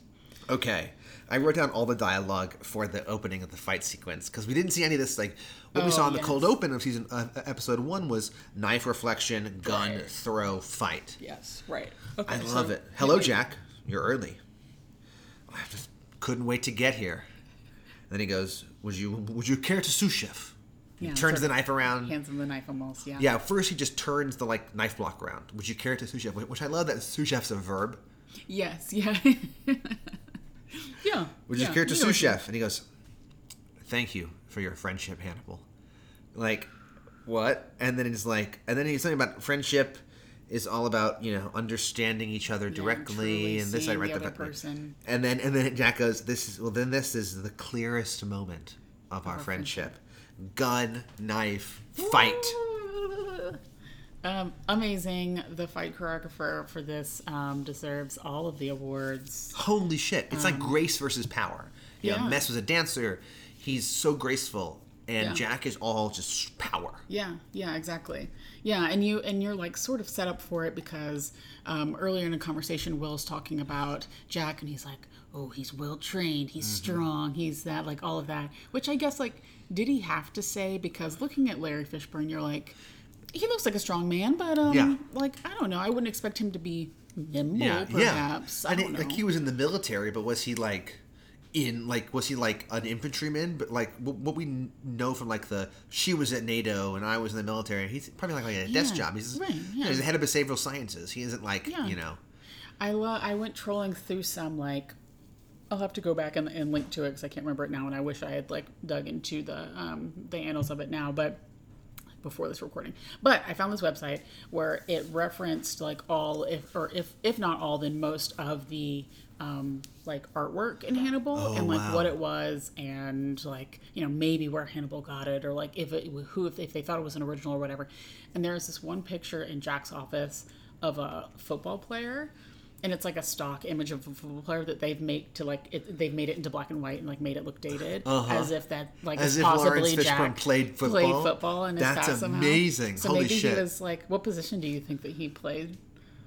I bet he played like he's not very tall. I bet he played like running back or like a linebacker. Yeah. Something that requires some speed, some strength, but he's not gigantic. He wasn't a lineman. Yeah. No, I agree. But I love that like thought that he like played football in like, college Jack or something Crawford. like that. Yeah.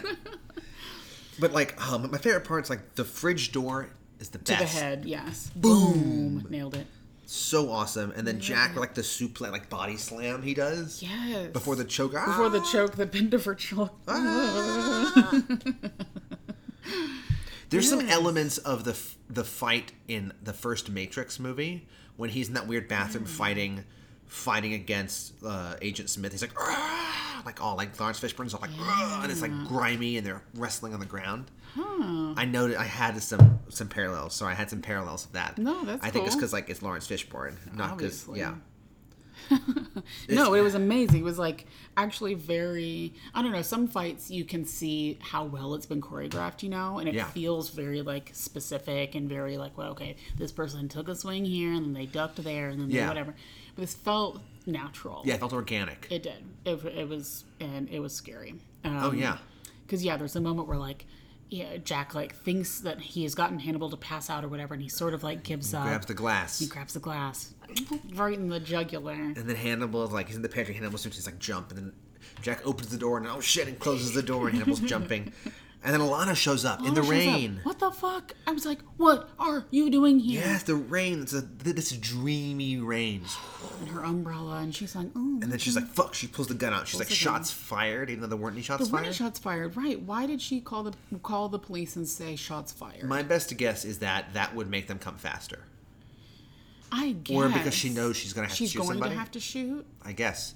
I half expected her to go, shots fired, boom, boom, boom. And like, me too, right? No, I know. I mean, why not say, Agent Crawford down? Don't you think that would make the police come out sooner? I don't know. She's called like Baltimore PD. I don't know if she would know like Agent Crawford. Oh, great, the Baltimore PD. Yeah, the rat-infested, racist Elijah Cummings. Oh my God. God, can you just freaking believe the world we live in? Okay. So she's sneaking around the corners of the house, and she sees Hannibal just leaping, just nailing his pantry door. Just absolutely going wild in slow motion, just running up and just fucking boom. Boom. And she goes, Hannibal. He sort of stops and turns around. She goes, where's Agent Crawford? What does Did she say that? Did she say? She said something like, "Where's Jack? Where's Jack?" Yeah. In the pantry. Whispers the shit. It. That was amazing. In the pantry. In the pantry. And then he's like, click, and he's like, be blind. Don't be brave. Like, be brave. Get out of here. I won't call on you. I love that. I love call on you. Yes. Walk away, and I'll make no plans to call on you. Ugh. But if you stay, I will kill you, is what he says. Yeah, I loved call on you. he comes a calling. When Handy comes a calling, there's only one thing left. And then it's like click, click, click, click. He's like, oh, okay, good. Yeah. I took your bullets. And she runs. And that was like the moment that I was like, this is a horror movie, because he was literally covered in blood and had like the knives in his hand. Yeah. And she is like just running up the stairs for her life because she like doesn't have a weapon at the moment. And he is just like very like coolly just up his steps. And I was like, this is fucking terrifying. Like, this is a moment where if I was like watching this in a movie theater, I'd be like, oh, yeah, fuck, run. And then, okay, I have a big question. Yes. So then she goes in the room, and you see, she's like, I found more bullets. How? In her purse, I think, just at the bottom of her. You know how girls... Oh, really? It was in her purse? You know how girls keep bullets in their purses? In the bottom of your purse. You got some how girls do. You got, some tweezers, and you got your bullets. Yeah. Right next to your feminine products. You got that, and you got some bullets. Yes. Well, and she's, it was in her purse. Like, I thought she found him in his room somewhere. I mean, maybe. She like pops the door. She seemed like she was like sort of rummaging and then cocked her gun. I thought that she was rummaging through her own Great, purse. Sure, I'll buy that. But yeah, she's like pop at the door, and she goes, I found some more bullets, pop, and I was like, stop wasting them. Yes, I agree. Like, what are you doing? You didn't kill him. Wait till he gets to the door and fucking blast him. Then you see movement, and you're like, oh, she's pulled a velociraptor. Like, clever girl. Yeah. Like, he's on clever girl. Velociraptor. I love that. And then like, on the side is him. He's gonna come from the side, and then no, it's Abigail. And then fucking biggest shocker. I like couldn't believe her. I was like, what the fuck? I just love like the first time you watch this, you're like, oh shit. And then she's like, doing her Abigail face acting. I'm sorry. Push. Yes, and she like beautifully falls out of this window. It's slow-mo, the glass and the rain, and they all, what's what? It's like, what's raining down? Is it the glass? Yeah, exactly. I love the face acting. Oh my gosh, I didn't miss that about Abigail. I have a really important question, though. Tell me. So there's a fire in his room that's just going? Oh, yeah. Unaccompanied. He always has a full fireplace full of fire. Always. In his office, I get it. Fine. Okay. That's weird, but I get it. He's down in the kitchen. He's been sous chefing. He's been fighting Jay, getting ready. But there's a full fire just going in his bedroom. Yeah. Unattended. Uh-huh. Mm-hmm. What? Oh, sure. What? Just for the ambiance, just in case. What? Mm-hmm. Like, I noticed that, and I was like, I can't not be like, why is there a fire going in a fireplace in this bedroom right now? Why are you not paying attention to it at all? I'm hoping it's maybe, I don't know. Is it a gas fireplace? Just has it going for heat? It has a timer on it or something? I have no idea. Is that a thing? Is there timers for gas fireplace? I think so. There should be. Okay. If there isn't. If animals, we pitch it to you. Let us know. I was mystified by that. No, that's a good, but yeah, you know him just for the. I want B-roll of just him like placing like bricks and like getting the kindling going. I want that. I want like. I also want B-roll of him cutting open the cantaloupe and like putting in shoving a lobster in it, and like, all right, let's arrange this part here. Yes. Okay. Alana goes bye out the window. Then Jack shows up. Then Will shows up in his Uber. He shows up in his yellow cab that he took from Virginia. To Baltimore. How? And again, the police were coming to arrest him. Like, what did he say? How? I mean, he was like, "Sorry guys, gotta go. Can we check up on this later?" This is a movie TV thing. People who take cabs like really urgently never pay their cab driver. You ever notice that? He gets out of the cab and runs. Oh my God, Alana! I would have loved it if he's like, well, hold on, yep, just keep the change. Okay, great. And he's like, do you want a receipt? No. I took you all the way from Beacon Hill down here. Yeah, we fucking done it from. That accent is amazing. Yeah. Or he's got like a good like Baltimore accent. Baltimore. Like, hey, what are you doing? There's some. It's raining cats and dogs. Like, there's too much water going. Water. There's too much water going on outside. It's really wet. You gotta fucking pay me. We're here in Baltimore. I'm in Baltimore. Yes, yeah, I know. I can only hope maybe he paid him before he got out of the cab, as they're pulling up, and he just like threw a 50 at him and like through his credit or like swiped credit card. Do you need a receipt? No, I'm good. No. But yeah, I was like, he shows up. This rain is everything, and he's like getting soaked in the rain. Oh my gosh, it was like. And he took his coat off and put it over Alana. Yeah. What good did that do? What good? I know. I was like, drag her under like his patio or something. No. I know from CPR and stuff that like if you think someone has a neck injury, you don't move them. Okay. All right. That's fair. I know that much. I don't know much, but I know that I much. know Don't that. call me. I don't want to be the person you call for if like CPR. If I break my neck, I'm not going to call me. Okay, great. Interesting. Yeah. She says, Jack is inside. Go. But she doesn't say Abigail. Yeah. Oh, good And I have point. a theory why. Okay. I feel like she doesn't trust what she saw. Nah. Okay. All right. I don't know. I don't know why she wouldn't have said. I mean, Abigail's alive. Abigail, right? That's fucking pertinent information. Abigail pushed me out of a window. Like that's kind of big information. Huge that she'd want information. to share. Maybe she didn't want him to, because the second he saw Abigail, he like put his gun down and like immediate defenses down. Yeah. So maybe she didn't want him to like let his defenses down and go in thinking that. That makes sense. Because it's more like, I was thinking Will probably seeing Abigail for the first time wasn't believing what he was seeing, because he's more prone to that like. Yes. I get that, but couldn't you also argue? I mean, granted, she's lying with like a broken back on the ground, shocked and in pain.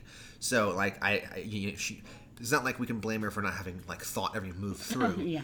But couldn't you argue that if you warn him, by the way, Alana's alive. She did it. She's working with Hannibal. Abigail's alive. Sorry, yeah.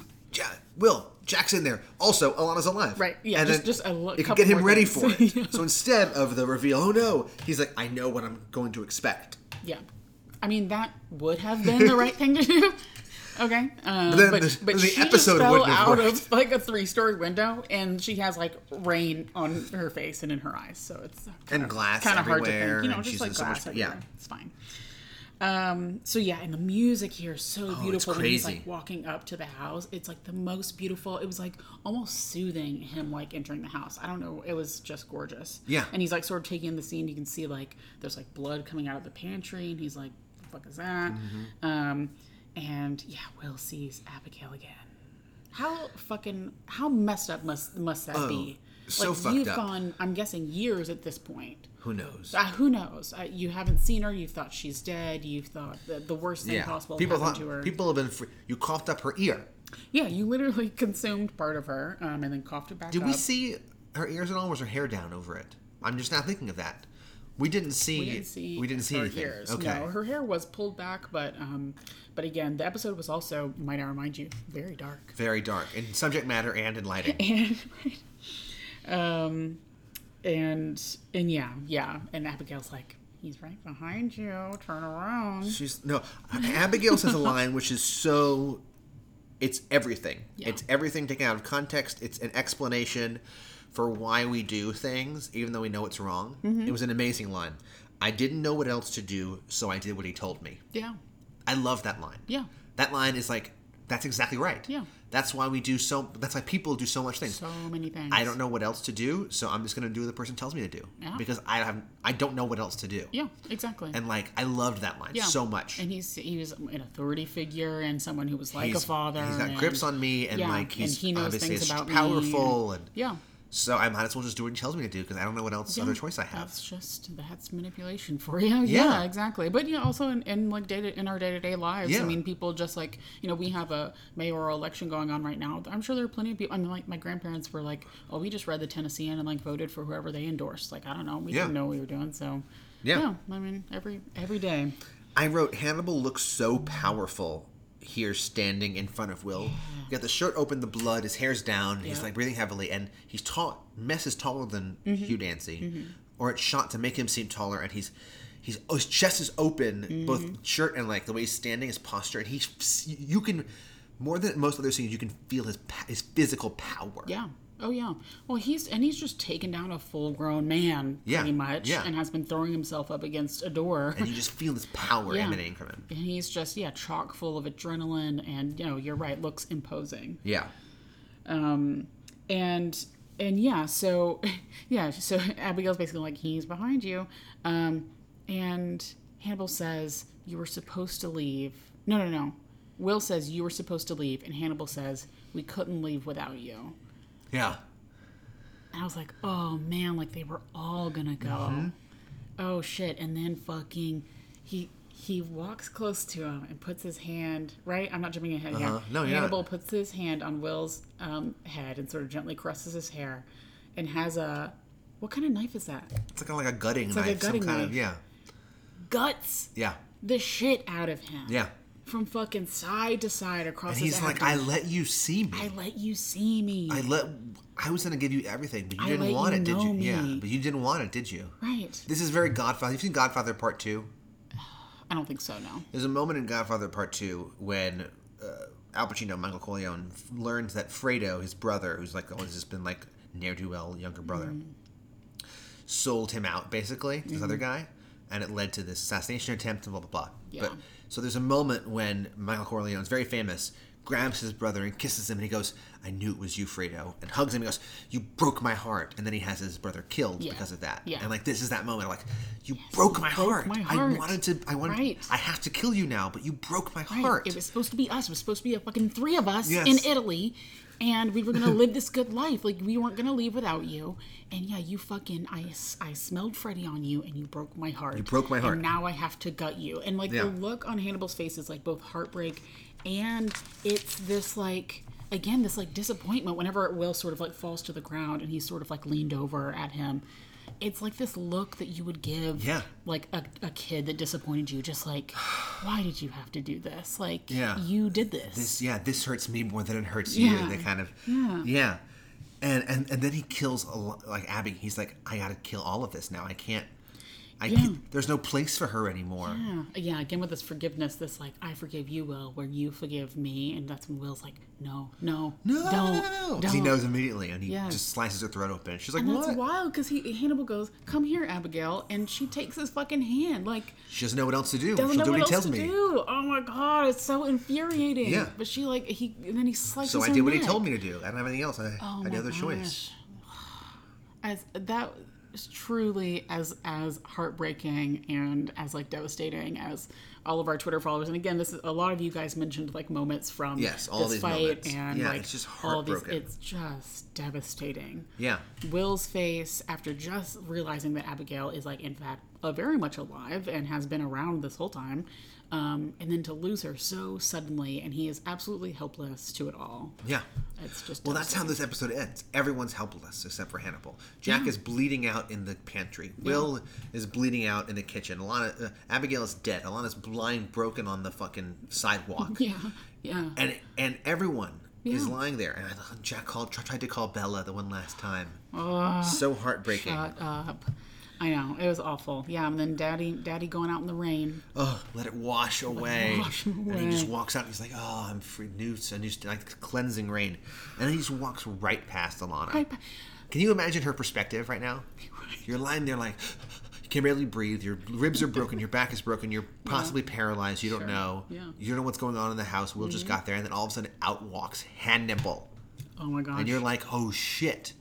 What must this mean? Yeah. And then he okay, did he put the coat on from them, or did he take Will's coat off of her and put it on? No, I think he had his own coat. You think so?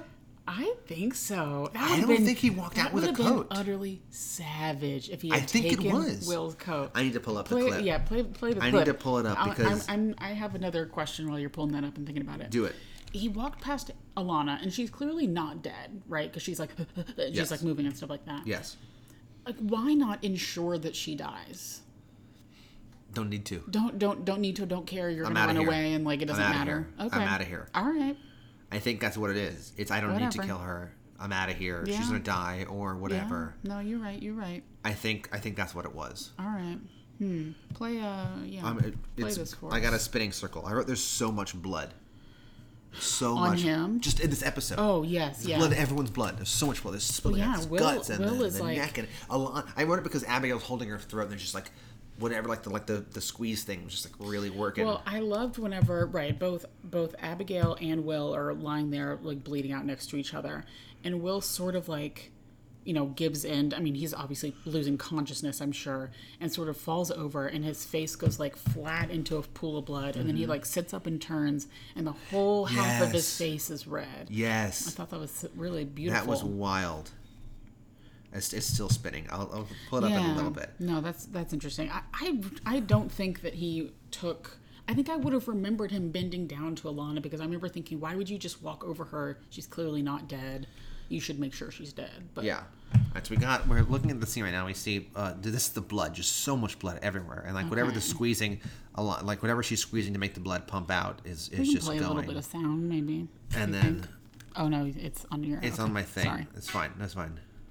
And then Jack's dying out. You hear the music now, listeners. Jack is now like choking out. He's passing out. Bella, hello, Jack. Spinning wheel. Now we have that stupid spinning wheel. Come Hannibal's on, about. Come Wi-Fi. on. Here we go. Okay. Now the rain. There's Alana lying there, eyes open. She sees Hannibal walk past him. Okay, yeah, shoes going in slow motion past her. We see a jacket on her there. Yeah, I think and he pulls a coat on. He walked out with a coat. You think so? Yes. I want to believe. I really want to believe walking that down his picket fence sidewalk, coat wrapped around him, and then you see police lights in the background. I really want to believe that he pulled on Jack's coat. He pulled Will's coat because like that would be such a savage move. I just don't think that I mean, sure, in your mind and how you remember this episode, sure, you can believe that if you like. And then Will sees the dying Raven Sag, which now that we know that because Raven Sag symbolizes their relationship. That's right. Makes total sense. Yeah, the connection. Yes. That makes total sense that it's dying. And that's how it is. Well, then there's the post. It must have been so weird watching this for the very first time. All of a sudden, out of nowhere, there's like clouds and like credits, and you're like, "What is this?" Yeah. Like cloudscapes, credits, and then the plane flies over, and it's like water, orange juice, champagne. She's like, it's all in French, and then she's walking and Hannibal's like, champagne, but merci, like in French, and then she offers it to camera pans, and who's sitting next to him but Bedelia. She's there. Holy shit. And she's like, no, Messi, no. And he's like, oh, okay. Smells of champagne, takes a sip and leans it back, and he's like, I'm loving off. It. Yeah. I'm off. Bye, bitch. Yeah, with my boo. I found her. With my bitch. Don't worry. I found her. I know, because I was like, what? She'd been essentially kept captive. I'm assuming in like FBI headquarters, protective custody like, or whatever, or wherever she was. Yeah, no, he got her. He got her good. God damn. Okay. So this episode, I mean, it's flawless. It is flaw free. It's so good as a standalone episode of Hannibal. It's it's a textbook, as I said before, a textbook season finale. Yeah. Yes. It's start to finish. I wrote 100 out of 100 because I couldn't even do 10 out of 10. I'm like, it's perfect.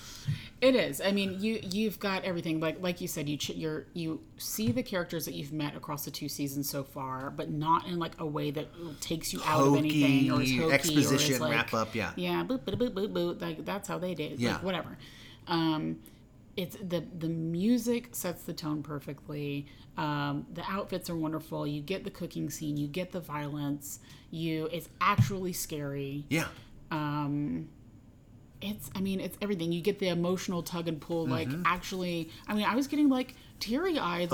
Seeing Will, see Abigail again. I mean, it is everything. Yeah, and there's so many different twists and turns and moments that just like it's such a great story that tells.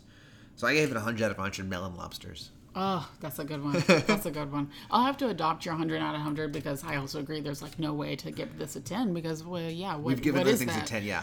100 out of 100 orange skirt suits. Beautiful. Yeah. See, I thought it was red. This is gonna make the blue dress or white dress. It was a blue dress. It was obviously white. Did you hear Yanni or did you hear Laurel? Oh man, I loved that one. I loved all of those. I never audio. Not heard Laurel. I always heard Yanni. I think I always heard Yanni too. Yanni. People are like, I hear Laurel, and I'm like, you must be crazy. You are incorrect, sir. I was like, in what universe do you hear Laurel? And I only heard Laurel like the weird thing you could pull to either side, and the New York Times posted about it when it was so far, and it was like Laurel, and I was like, okay, now I hear Laurel. Yeah. But every other time it was Yanni. Yeah. Yeah, there were a few of those. God, that was fun. That should make a comeback of like me come back again. Yeah, I love that was those amazing. Things. Let's just bring it back. We'll just get the internet really mad at each other. Wait, you hear Laurel? Are you fucking stupid? Are you dumb? I just love that. Are you dumb? Like, are you? What is wrong with you, sir? All right. That was a great in an episode of How This Get Made, they were talking about Joe Mandy was the guest. He's a great comedian. He was talking about that. What was the movie where Johnny Depp like becomes like a computer? Oh my God, yeah, I know. You know what I mean? I that movie where like his consciousness is a computer, basically, whatever. I forget what it's called. So Joe Mandy was like, I got in a fight with my Uber driver because I took an edible and I saw it and I left, and he was like, I saw a movie. What was it? This movie. Oh, I love the movie. And like then the next 10 minutes, I was like, "Are you dumb?" That movie, like, and the Uber driver kicked him out of the car. Kicked him out. I know. He was like, "Are you dumb?" That was the worst movie I've ever seen. You're a fucking idiot. Okay, so we've concluded season 2. Wow. Yes, it's over. And next up, we're going to do probably like a special episode or something like that between... Yeah, we've done a fanfic episode last one. I think we're going to do another one. Take a little break, do one of the fanfic eps again. I want to do like a, have people ask us questions if they like. Love to. So we'll post that on Twitter after we post this episode. Yeah. I also do truly want to go back through and try to list all the people that we've put in the Rolodex so far. That would be fun. And the things we've eaten on Eat the Crew. That would be very fun. So yeah. We'll do a few mini episodes, maybe combine those. Yeah. And then we'll hit the ground running with the final season. Hopefully not the final season. Yeah, right? Exactly. Hashtag Save Hannibal. That's right. So, you can follow us on Twitter. Please do. At ethbutcherspod. That's ETH, butcherspod. Our website is theethicalbutchers.com. And our email address, please send us an email. We love emails at ethicalbutcherspodcast@gmail.com. This was recorded and edited by us, the Butchers, Melina and Jack. Boom, you're welcome. Theme music is by the wonderful Sean Hills. And the logo design is by the incredible John Larson. So, and just so you guys know, not the same John Larson who wrote Rent. No. Correct. Well, actually, because that John Larson died in the mid-90s. There's some debate out there if that John Larson in fact did our logo design. Great. So I mean, encourage the debate. Whatever. I mean, look it up on Snopes, I guess, if you're really curious. Yeah, but we do know that Snopes is actually a tool of the Illuminati, the deep state, and all of the Jews. You're right. You're right. Yeah. QAnon what was I thinking? Is great. I would love it if Hannibal was QAnon. I would love a Hannibal like conspiracy 4chan. I want to see Hannibal out there on 4chan. Hannibal's in the Illuminati though, for sure. Of course he is. He is the Illuminati. He's in every secret society. Yeah, everyone. Like all of Harvard's secret society. All the Skull and Bones. Yes. Yeah. Yeah. Mm-hmm. There wasn't one in our alma mater, right? There was. Yeah. Wait, there was a secret society? Yeah. Okay, we're going to talk about it. Have we ever revealed what our alma mater is? I feel like we've reveled other things. We have, yes. Have we? Listeners, if you're still with us at this point, hour 51 in, you're maybe about to find out where we went to college. We went to college together.